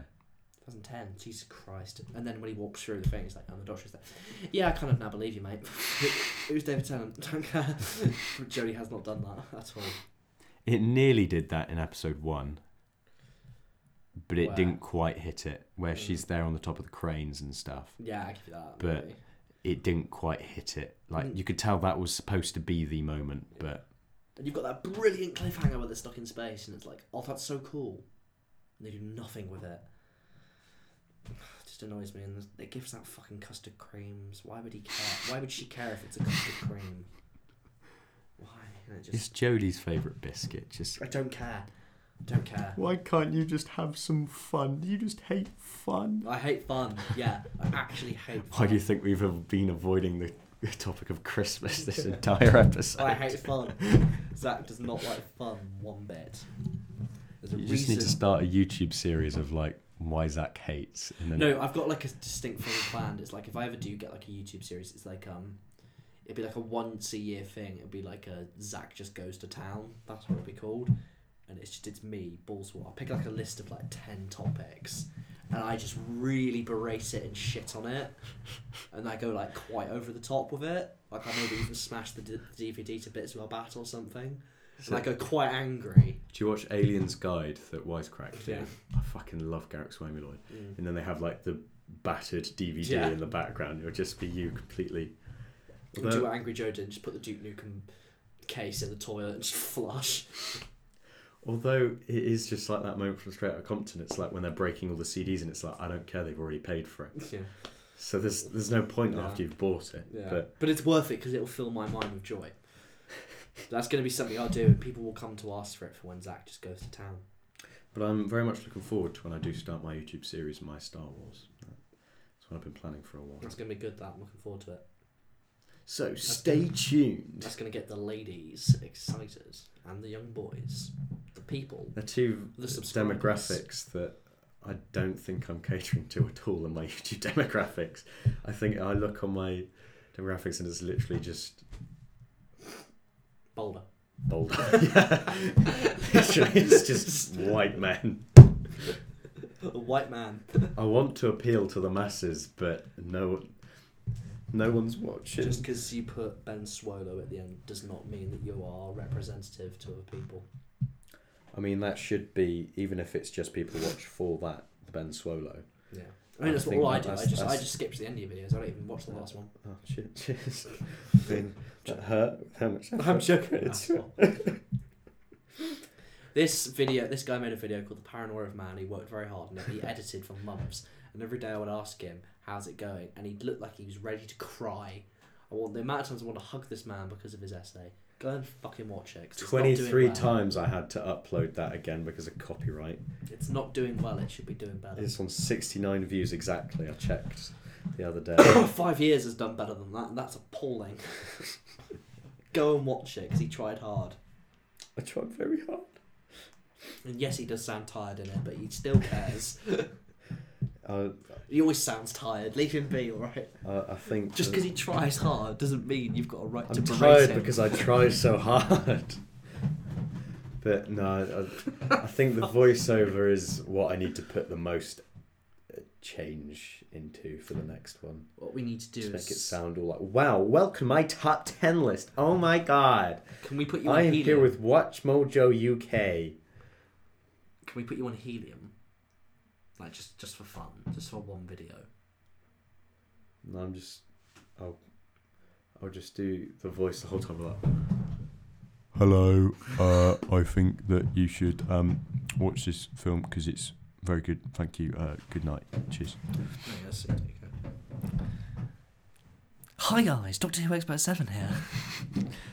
So, Where have I been? where have I been? I mean, we're pissing off our only listener. I don't care. You do not put that on the internet and not expect ridicule in return. I'm sorry. I love you, man, but you don't expect it. I was very kind of this 18th on editing that Indiana Jones video and putting it up on Facebook. You could have put so much. But for his 21st, Boulder, just know that I am going to work with that video. Do it. That's all We I'm could gonna make a say. Jawa edit. Should make a Oh my Jawa god, edit. so the next time we get set at college, make a Jawa edit. Just make it a Boulder. And it's just him saying things. Oh, that my mind is now just enthralled. Like I was on the Jaws trailer, and now now I'm just enthralled on this. How can we do this to make it sound like he's saying things? Oh, it's so good. But I'm sat here and I'm quite astounded that you aren't excited for Downton Abbey.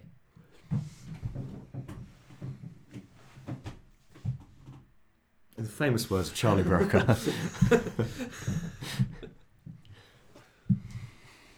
I'm a bad person, I'm sorry. Are we doing a quickfire question this week? It's Christmas. People don't want that sort of thing thrown at them while it is a happy time. We of did the a year. quickfire question last year that was What was Christmas that? related. What was that? I'm not quite sure. excited to see what that would have been because Let's look back on it. I like to think we've grown since then. 1 hour 46, right. So if we get copyrighted for listening to our own video, Oh, I man, know please- that's oh, I know we're that's not listening actually to how it. copyright works. Look, I'm can taking you the not piss. just go on the Twitter and look? You're not going to listen to it, are we? We weren't doing the Twitter poll at that point. You're kidding, weren't we? No, that's only when we brought it back. Fuck. I can't be bothered to look on it. Is that I'm when gonna we're be still honest. flipping a coin? Yeah. Fuck, I like to say we've come really far, but we're still sat in your room recording this. There'll come a day where we've got a staff of 15. Guarantee you. I refute that statement. I don't think we're going to have 15 people. We don't even have 15 listeners now, let alone... No, I don't mean for this. One day we'll each have a staff of 15 just for an individual project. It's right, you, go and get me coffee. You, my mum needs a birthday present, make it happen. You. There's a lot of tension in my shoulders, please relieve it. Thank you. Oh, thank you. You'd be who Kevin Spacey plays in Horrible Bosses. I'm not saying you'd be Kevin Spacey. I'm stressing that now. Thank you. I'm saying that you would be Kevin Spacey from Horrible Bosses. I've never seen Horrible Bosses the whole way through, but I'll give you that. I don't like Horrible Bosses at all. You'll be so awful to your staff that they will plot your murder. Because I don't like... Be very careful It's either who you Jennifer say. Aniston or Cameron Diaz who's in that It's movie. Jennifer Aniston. Jennifer Aniston. I don't like Jennifer Aniston very much. Cameron Diaz, I understand. She went crazy on Graham Norton talking about pubic hair. Yeah. But Jennifer Aniston... Like, yeah, she's I'd great be- in some things, and then in other things it's just like, oh no, this is We're the Millers again. Although apparently Apple's paid like $250,000 to like do a series with her when their streaming service launches. That doesn't surprise me at all. Yeah, but it's like, what are you gonna do? And I know you've got the M. Night Shyamalan stuff. And I know you've got Peanuts that they've just bought, but Well, she was just in Dumpling. she in Dumpling was she? Yeah, she How was is in that? I don't know. I don't want to watch it. Because my sister wants to watch it, and I was like, no. A lot of people say that it takes what Sarah Burgess, the loser, and Insatiable try to do, but it does it 10 times better. So you're reading specifically from Zoe's review. 100%. Famous actress Zoe Jones, star of many franchises, whose film opinion, well, I mean, I read it in her review of it, and then I also read it in somewhere else. I'm getting the general vibe from that as well. But, so I'm not just plagiarising Zoe's review, I swear. yeah. But because I actually wait until I've seen things, Zach, before I review. I wasn't shitting on you there. I was trying to shit on Zoe. I wasn't shitting on you. I'm kidding. You're a man. But you're a bad person. But no, because actually that's the thing as well. The main girl from Dumpling was in Bird Box. She just suddenly popped up, and I was like, I remember you. You were in that film. You were in that episode of American Horror Story that I didn't like. Although bringing it all round so it comes full circle Has a from nice you little talking bow on about top. Once Upon a Time. Prince Charming of that was in Doctor Who. Wait, seriously, where He was was he in in Silence in the Library. He was one of the faces. that? Yes, he was, wasn't he? Yeah. Yes, he was. And he was one of the original Warriors 3 in the first 4 movie. Yeah. He didn't return for He's For the Dark one that World Zachary 'cause- Levi replaced. It's not Zachary Levi, it's a guy who looks like Zachary Levi. It's definitely not Zachary Levi. No, it's Zachary Levi. It's definitely not. Google it. I'll Zachary Google it. Levi. It's definitely not. 100% If it's it's Zachary Levi. Levi, I'll eat my shoe. Shake on it right now. If it's Zachary Levi. Because it's Zachary If Levi. it's Zachary Levi, I'll eat my shoe. Well, you can actually hold... I know this is an audio podcast only, but we did shake hands, Zach. Yeah, 100%. We did the Predator. I'm going to check Ragnarok as well, because I doubt it's the same No, person. it's 100% Zachary Levi. 100% not. It's 100% not Zachary Levi. It's because you just scrolled past his name on the list. Alright, it is. Right, I'm going to check if it's for Ragnarok as well, because I don't think it is. Yeah, it's Thor Ragnarok. He's in it for 2 seconds when he's killed. I doubt... I didn't think it was that 100%. one. Would you believe it? He's actually in both. Right, Right, so do Zach, you want to hold the mic as I eat my shoe? No, we're going to get this on camera at some point. There's another actor who looks exactly like Zachary Levi, and I was desperate to say it was him. I can't remember the bloke's name. I'm so pissed off. Oh, God, that annoys See, me if so I know much. anything, I know my Zachary Levi. Yeah, I don't like So- the bloke at all. Dare you, sir? There's a reason I'm not excited for Shazam. It's because it's him playing it. Did you not see the video Yes, of that was him at very the sad. Comic-Con where the girl's crying saying, I love you, and he's there like, I love you. It was Yes, that was very sad. beautiful. Yes, that was very sad, but we all cry. I do it every morning. So, ladies and gentlemen, boys and girls, and anyone in between, Zach cries. we well. will... PSA, Zach cries an awful lot. We will hype up for when we record Zach eating his shoe, and we will send it to Zachary Levi and say, you are the reason. It will be He'd the probably exact respond moment. knowing him, because he's just like desperate for attention. Oh, for fuck's sake. It'll be the exact Zach's moment. words are his own. Be the exact moment from Journey's End. Zach's there in flames. He's there in his wheelchair. You are the destroyer of worlds. And then Zachary Levi's just there like, please take my hand. You don't need to do this. And then you burn in hellfire as you die from eating your shit. And then 6 years later, it's like I come back and it's like my eye opens up and I'm like, I'd like to see the sun again. I'm going to steal his regeneration energy in a plotline that's never popped back up. You have that weird snake dude, whoever the hell that is. Colony South was his name. I'm embarrassed that I remember that. I'm really embarrassed that I remember that. But I'm the guy who likes Hellbent, so leave me be. Still stand by it that the best thing in that two-parter is in the opening two-parter, which is familiar and stuff, not Hellbent. Are the hands coming out in that field. Oh, I hate that. I think it looks awful. I thought it'd be creepy if they didn't.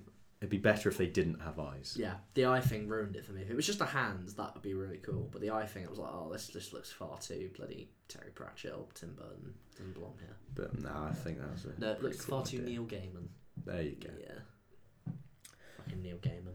But I think we I love should you, man. we should have a quickfire question because it is an episode. Well, I mean, it is my turn because you did the horror one. yeah, but I'm saying we should have distinctly one, but need to work out what the points are. We will do do that at that some point. in the new year when we do our big episode. We'll work it out. Our at some big point. episode where we haven't gone on a tangent. We've actually done quality conversation. I mean, Don't make talked promises we can't keep. Zach. We We will- will go on tangents. Yeah, but we will also give quality conversation at the same time. I'm holding my finger to suggest that Jake will adhere to this statement. we could try.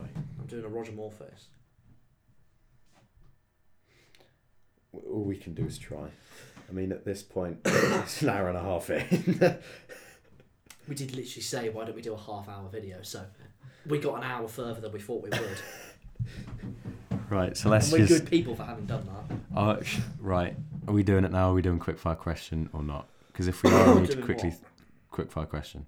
Let's are do we? a quick fire I need- question. Yeah. Right, okay, I'll need to Babe, think of babe, it. I'll need to think of it. You do your Christmas recommendation, Oh god, I don't. And Oh then- no.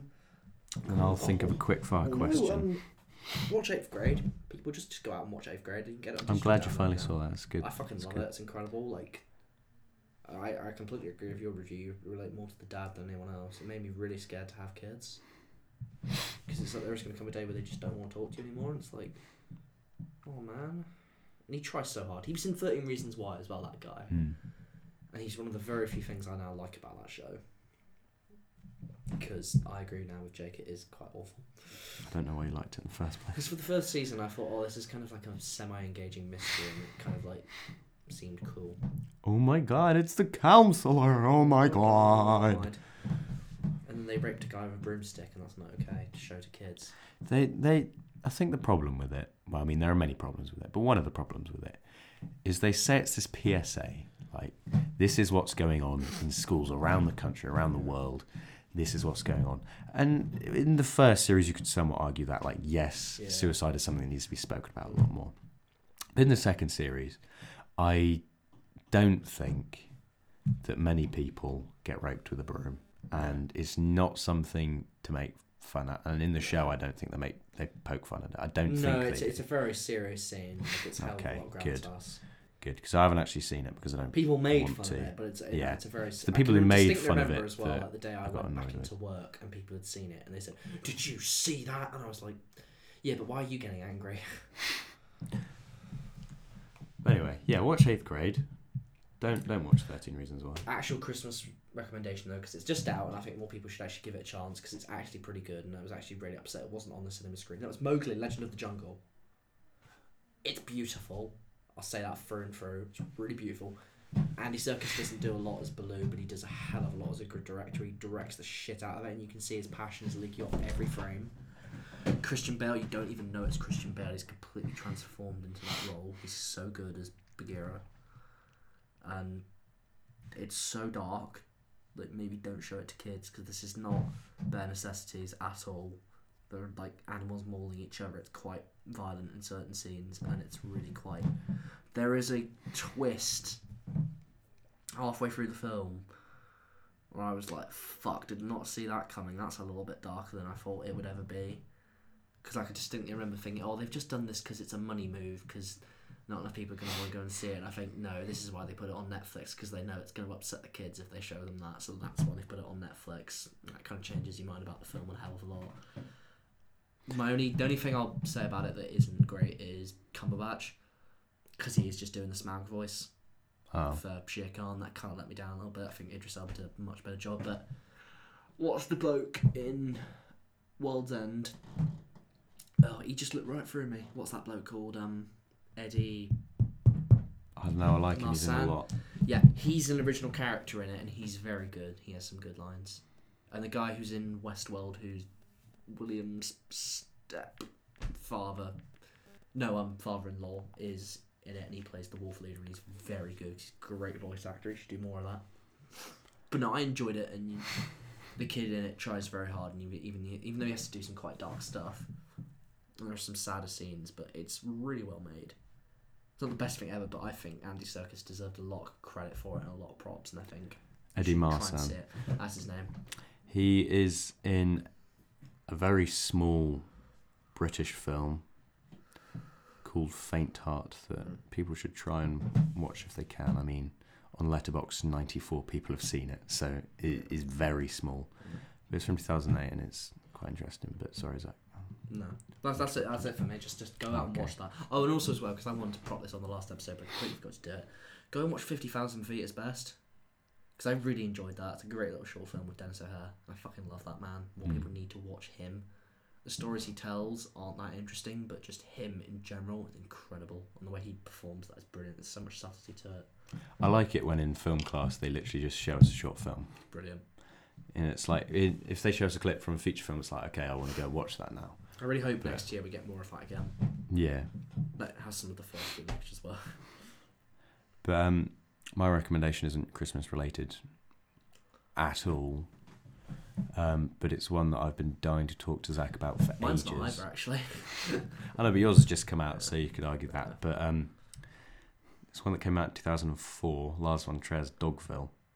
No, I haven't seen that, but I think it's on my watch list. This is something that I do like about Lars von Trier films, that happens in a lot of them, is the way that the camera moves, because it especially works well in Dogville. Not so much the house that Jack built, but it's sort of his style. But it's very documentary. Yeah, it's like you don't even... So it's like shaky camera. There's a lot of crash zooms.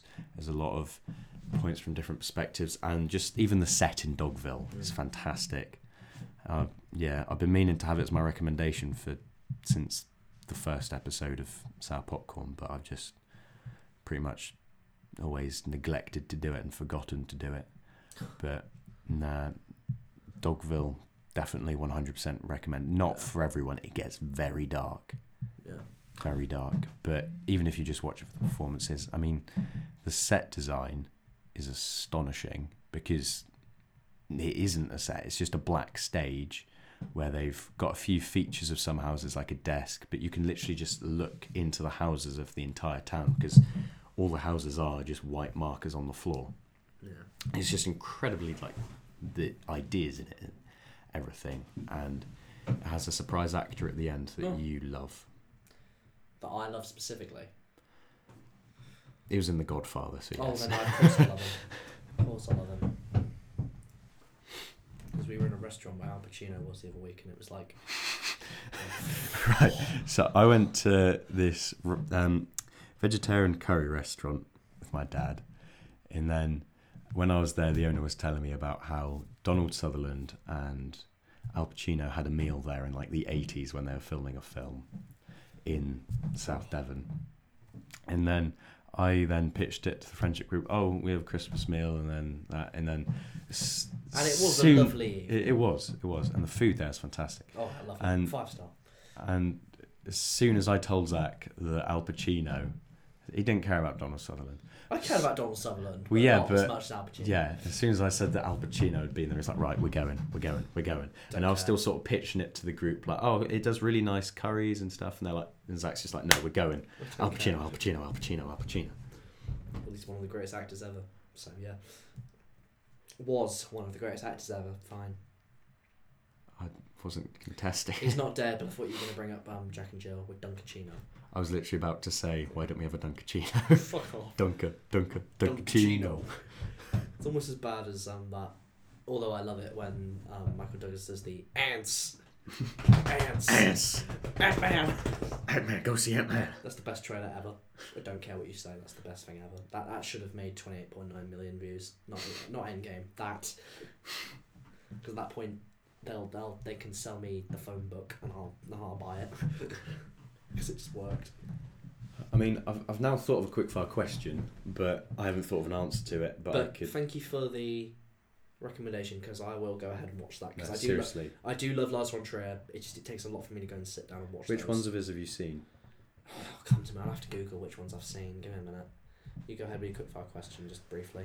Well, I'm trying to think of an answer for it now, because I'll try and get Lars von Trier. Essentially, because I believe I've seen a movie or two by Lars von Trier. It just doesn't even come to me currently.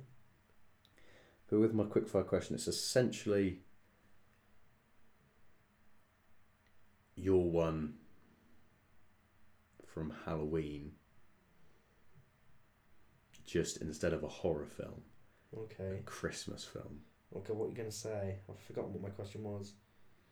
It was, what classic, and now in this case Christmas film, do you want to see a sequel to? And I could say Gremlins again. It's a Christmas horror film. I could say Gremlins again. You could. But I won't. Come up with something original. I mean, in my heart, I know I want to say Muppets Christmas Carol, but that ended so perfectly. Don't even, because I will launch across this table. Just don't even go there. I'm trying to think of one as well. Like, normally I'm there with a nice prepared I want to be that person who goes, the Nightmare Before Christmas needs one because it needs to represent the Jewish holidays on their trees. Because lots of people get very riled up about that, and I don't give a shit if you. I give a shit if you're Jewish and you're underrepresented, but it's a silly little animated film. Don't give it too much. I would like to see Iron Man 3 get a sequel because it is a Christmas movie. This is very difficult now because I'm trying to think of a Christmas film.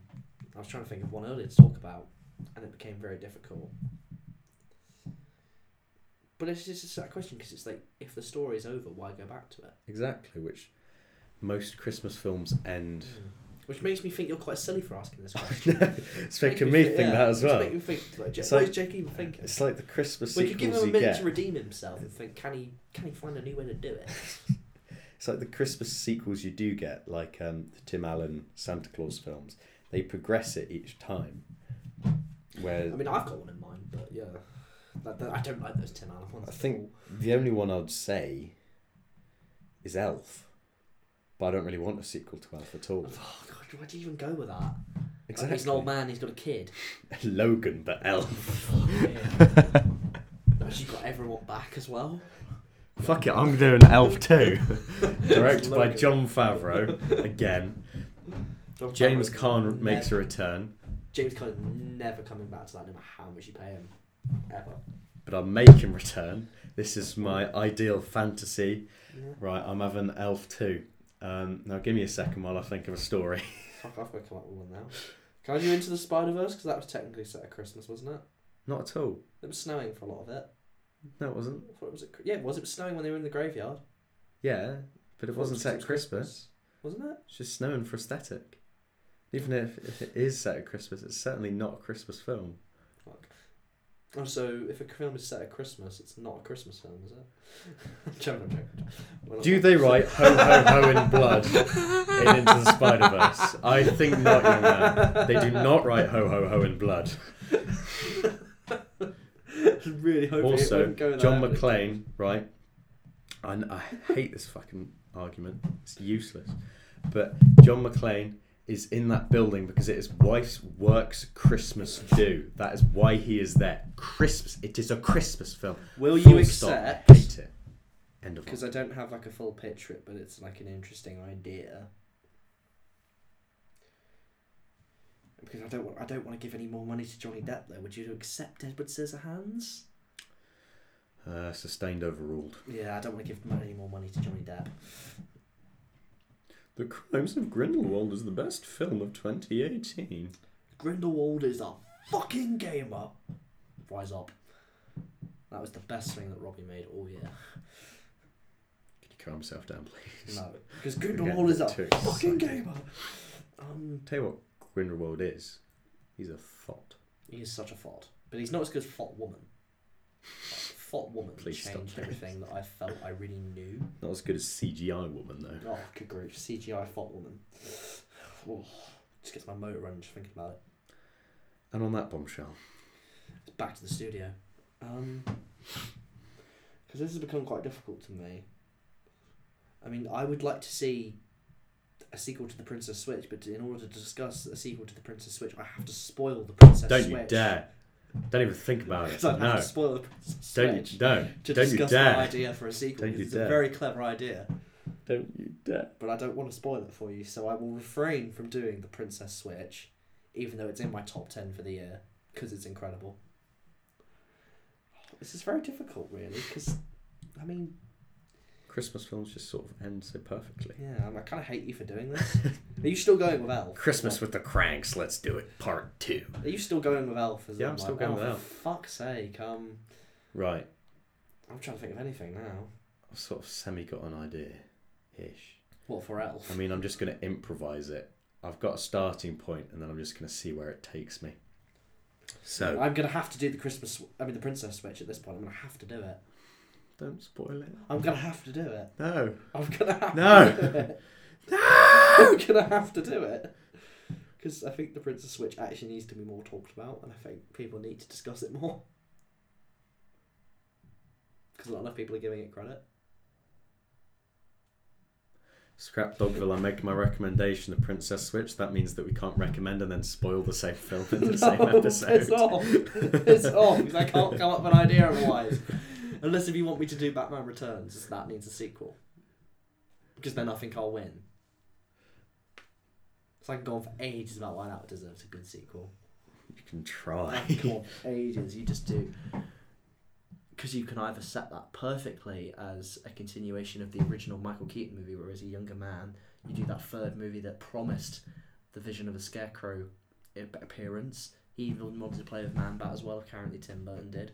You do a really great grizzled movie like that, you can have that look amazing. Or you can do a third one where it's old man Michael Keaton as Batman. And that's fucking awesome, because everyone loves my old man Michael Keaton.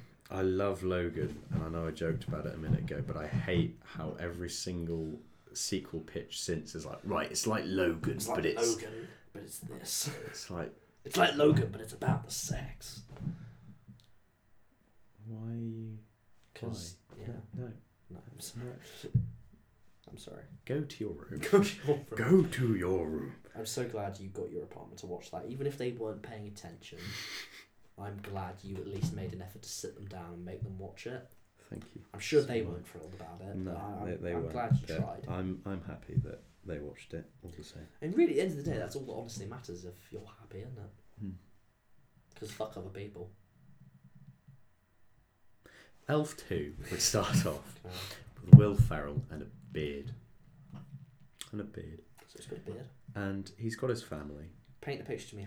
Is this like long after the original? This is a long ways after the original. Okay, it's long ways after the original. And what we do is we pull a Metal Gear Solid 4 on you. And instead of focusing on Will Ferrell, we focus on his son. Metal Gear Solid 4, don't you mean Metal Gear Solid 2?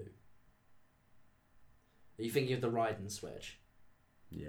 That's it's Metal Gear two. Solid Yeah, 2. fine. Like, Raiden's in Metal Gear Solid 4, so I will let you slide on that Yeah, one. that's But Yeah, anyway. I was thinking of the underwater level. that's quite alright, that's quite alright, that's quite alright. I like Metal Gear Solid 2. But anyway. Oh my god, the Princess Switch has got 89% on Rotten Tomatoes. That's so good. And it again shows how much of a broken system it is. That's so good. Because I'm Christmas just- with the Cranks only has 6%. I'm so How does it happy only with have that. 6%? Alright, calm down. I'll never calm down. Anyway, Yeah, go ahead. I'm thinking of... There are multiple ways I could take this. But... Nah, okay, let's go with this one. It's a coming-of-age, 8th grade sort of affair where it follows Will Ferrell's kid, and he had a kid with an actual elf, So, but it's them trying to live. So, where in the first it would show you him being too large up in the North Pole. Now it will show you him being too small in like the. Not saying there's a problem with being small. Just going to clarify that right now. Mm-hmm. But it would then show the juxtaposition between his father and now him living in the everyday world. And then it will sort of be him trying to find his Christmas cheer. He's like, I'm part elf, but I'm really not feeling it. And then there'll be a call me by your name speech from Will Ferrell to his younger son. Then it will be saying how you don't need to be who you think you need to be. You can be who you want to be. And then there'll be a few things, and then it'll be how he's fish out of water instead of in. Like, it will literally just be a contrast to the first one. So he's not feeling it and everything like that. And then it'll be the message of in him no longer feeling like he needs to be the Christmas spirit for his class, and him no longer feeling like he needs to be that elf that his father was. He no longer feels like he needs to be the one to save Santa because Santa's in trouble again. How is Santa in trouble again? I'll tell you how Santa's in trouble. Because if at the end of Elf everyone's been made to believe, why would they stop believing? Because they could see through Elf's son's fake smile about Christmas. They could be like, well, if he doesn't believe... But then why don't they just go back to that beautiful news recording where like the boy's reading the book and everyone's like, that's what I wanted for Christmas? Because this is a Men in Black crossover where they've all forgotten. No. So Will Smith just said, everyone please look here. No, because they ate so much candy that night that they then passed out. And then now they're back with it and they're like, was it a dream? Is it not a dream? And that then, to me is a clear scientific formula. But some people are like, oh, okay, maybe it was a hoax or whatnot. But anyway, so they'll be like, we can see he's not actually passionate about it, so why should we believe in Santa if he doesn't himself, and he's supposedly supposed to be going to the North Pole for Christmas?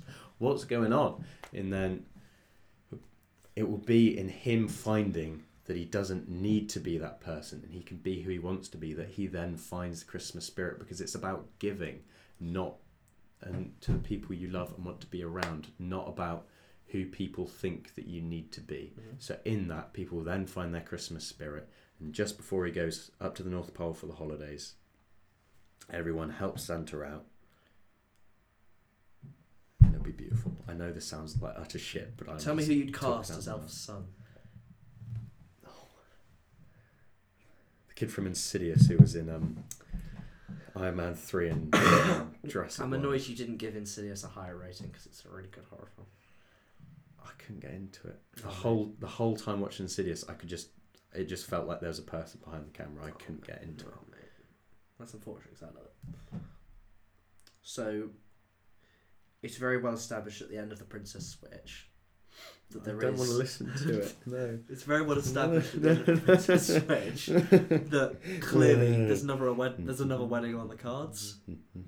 Because if you think Maggie, no, what am I saying? Maggie and Kevin, like, clearly, like, they've done the whole bouquet flowers thing, so it's like they're clearly ready to get married. And he says, like, what you got planned for New Year's? I can't believe Jake has just, like, got his fingers on his ears. Hey, I listened, you will listen. Because you have to give a rebuttal to this argument. Have to. So... You're never gonna watch it. Yes, You're I am. never gonna watch it. It's gonna be my favourite film of 2018. You're never gonna watch it. I sat down to watch it, and this was better than Roma. The Princess Switch. It's probably higher rated on that than Rotten Tomatoes. So yeah, as we can clearly see, Stacey and the Prince, they're very happy. Stacey throws the bouquet of flowers, and Margaret catches it, and it's like, oh my god, I'm clearly next to get married. So he turns to Kevin, and then he's like, what you got going on New Year's? So you then have instantly got the perfect idea for a sequel. You set it between Christmas and New Year's, so it's a very short timeline. You could even make it a bit of like a, sort of like a 24 situation, where it's like the clock is counting down, because they've got a mad dash to get a wedding ready for New Year's Eve. The princess and Well, actually now, because they're technically both princesses, because she's gone into hiding, whereas she's assumed her identity. They're having... Spoilers, Zach. Spoilers. Spoilers for the Princess Switch. I do apologise. Because they can do that. And now, Stacey, whilst they're like planning the marriage, Stacey and the prince, they can try to get to know each other. I hear Stacey's mum's got it going on. I hear too. Because Stacey and the prince, they get married at the end of the movie. And they've known each other for maybe 3 days. But he is aware that completely that he's in love with her after 3 days. I mean, it only feels natural. It only feels natural in this kind of film. So it's that point, right, well, we get to know each other as we're planning the wedding. Like, this it turns into a horror. They despise each other. No. They continue their love, because I was sold on their love, and I don't want them to fall apart. And the wedding is coming ahead. It looks like it's being planned amazingly. Margaret is ready to marry Kevin. She's ready to give up the princess life. Kevin is the man for her, because she knows. The man on the street told her at the beginning of the movie. But suddenly, we remember the villain from the first Princess Switch movie. Dun, dun, dun. The evil couple from the baking competition who tried to spoil Margaret's efforts in the baking competition. They return because they're upset that even after having sabotaged Margaret's work, they could still not get first place. So they return. They kidnap Margaret, and then it's a story from there, because you've got to then have Stacey going for Margaret. But will the prince let her do that by herself? No, he won't. He thinks, I need to come with you. So not only is it a bonding moment for them as they try to rescue Margaret, you've got the thrill of them trying to rescue Margaret. So it's kind of a romance thriller. It's very much like Mr. and Mrs. Smith or Night and Day with Tom Cruise and Cameron Diaz, which was an okay movie. In ways, it's the perfect girl and boy film, because you've got them, they're trying to get there before New Year's. The spirit of Christmas is still on them. They save Margaret, and then will she get to Kevin in time, though? That's for you then to find out in the film. But it does leave it open for a sequel, for a trilogy of Princess Switch movies.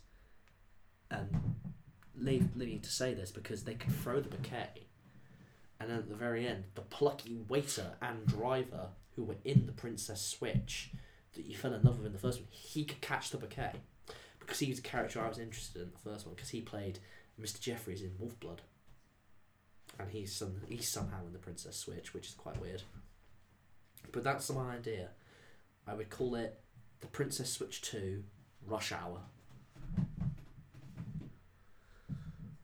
Why not the Princess Switch 2 : Hades? That's incredible. If you'd said : Hades, then I'd have instantly given you the point. Yeah.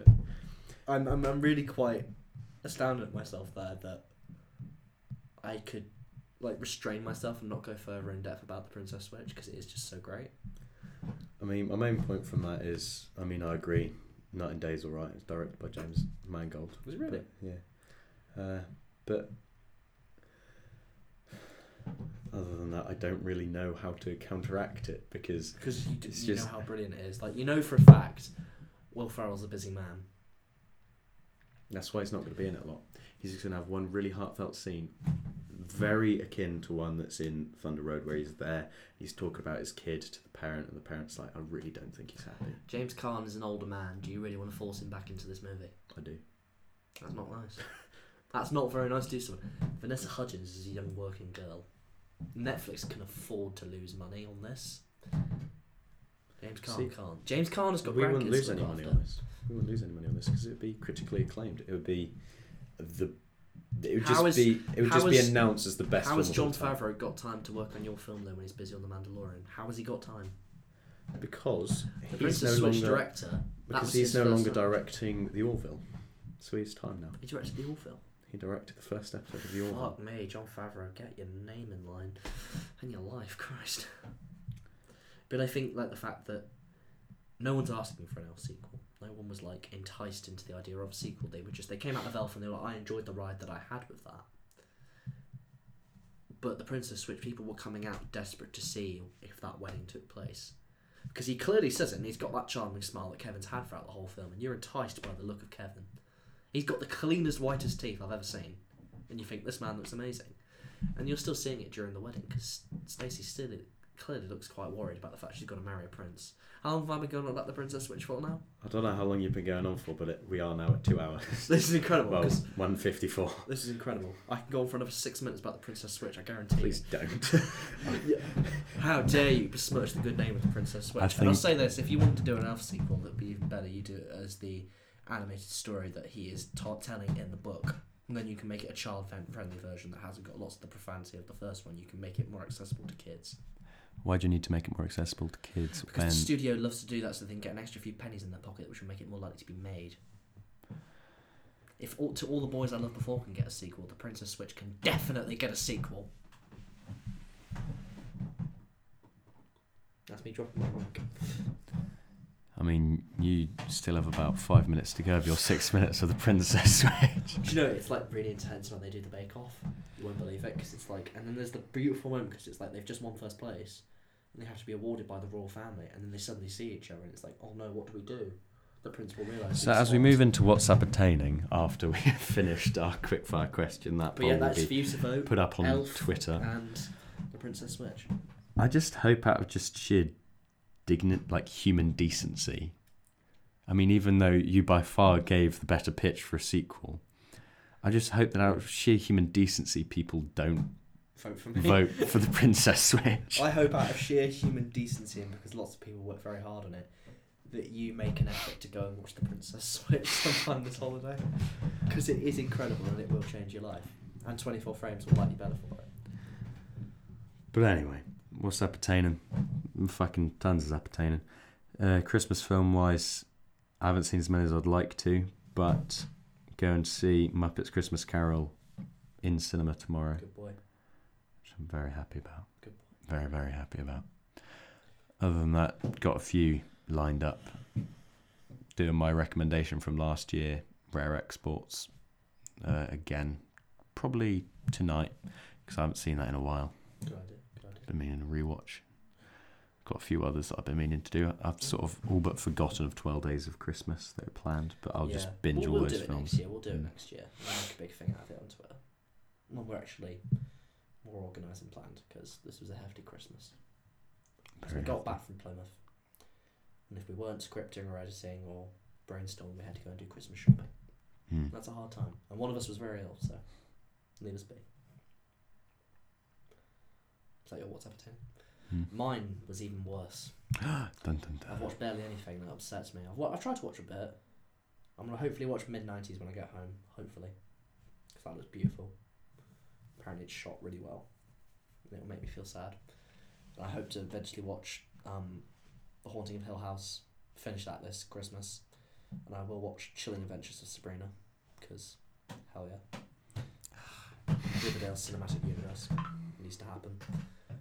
And yeah, by primarily just scripting and filming little bits for our end of year films, which we hope to eventually have out, because we're being graded on them and we desperately need them to go well. Yeah, I'm just on reshoots and Foley at the minute, and then I'm done on one of them, and then I've got to film the other. I've got literally 2 minutes to shoot. No, not 2 minutes. Like 30 seconds to shoot in the woods, and then I've done with one of them. Just got to edit it, and the other I've got to do. It'll take 2 hours. Won't be too long at all. Because I've got a very interesting long take plan for it that will be quite difficult because it will involve water, and I don't want the camera near it, but I think it'll be quite brutal. I think it'll make some people in the audience think, oh, that was a bit of a step, but I don't know. Who knows? So that's been our week. Yeah, now I've been back home, I've been utilising the projector, making sure I watch as much on that as possible. But yeah, we're very tired. 1 minute 30 away from 2 hours. We can think of something to talk about for 1 minute 30 We're seconds. every fortnight YouTuber. Hang on, this is something because I made a joke about it at the beginning about fuck Bill Maher, but we didn't actually say rest in peace Stanley. We didn't get a chance to say that on any airwave or anything. Like we both said it on Twitter individually, and we made our commiserations. But rest in peace. What a guy.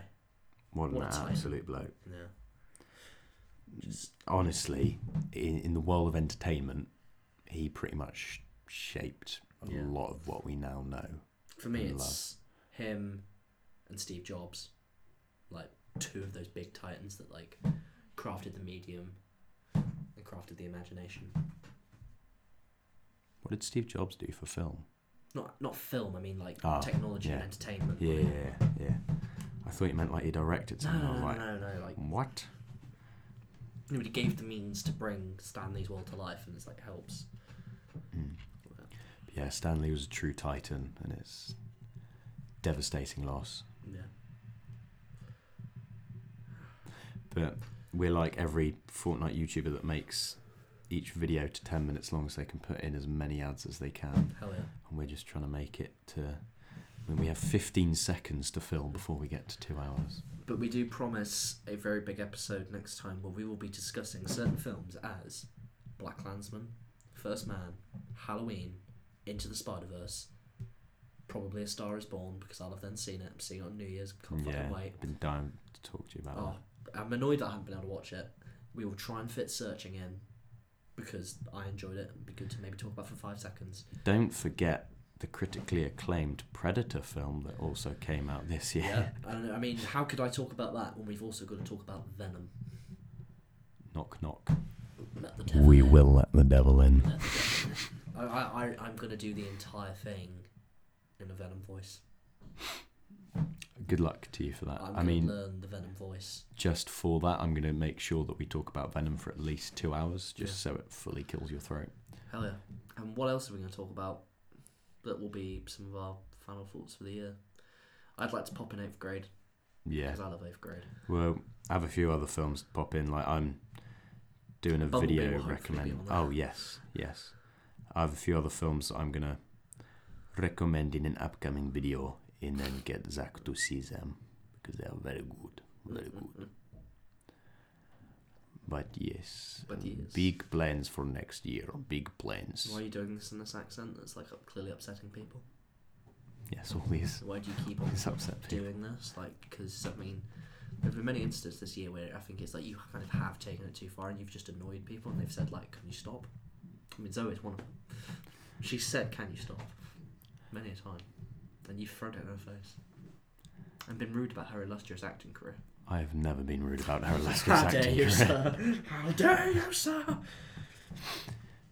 You come into this holy house casting aspersions like that. Who do you think you are? It's literally the scene in Being Human where he tries to walk in uninvited and his skin literally melts off. Oh, it's incredible. Such a good practical sequence. I love it because he literally looks like he's on fire. I'm like, you poor fuck. So that's been our very tangenty, half-hour-long, 2-hour snowy popcorn special. God, we did that, didn't we? Where we managed to literally bullshit for 2 hours. So I hope, Boulder, you made it this far. I'm sorry if you did. Sorry if you did.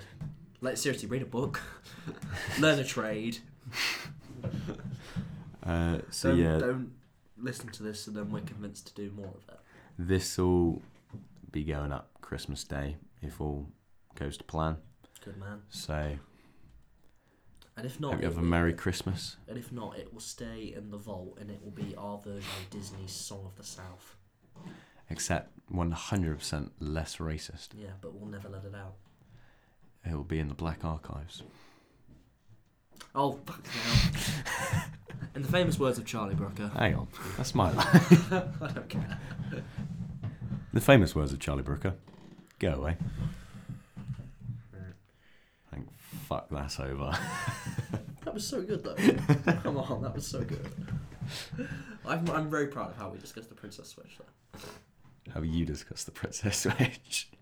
I can't believe you're not excited to watch it after that. No, I am excited. That's why I didn't want you to spoil it. How could But I haven't really spoiled it. Could you? I haven't really spoiled it that much.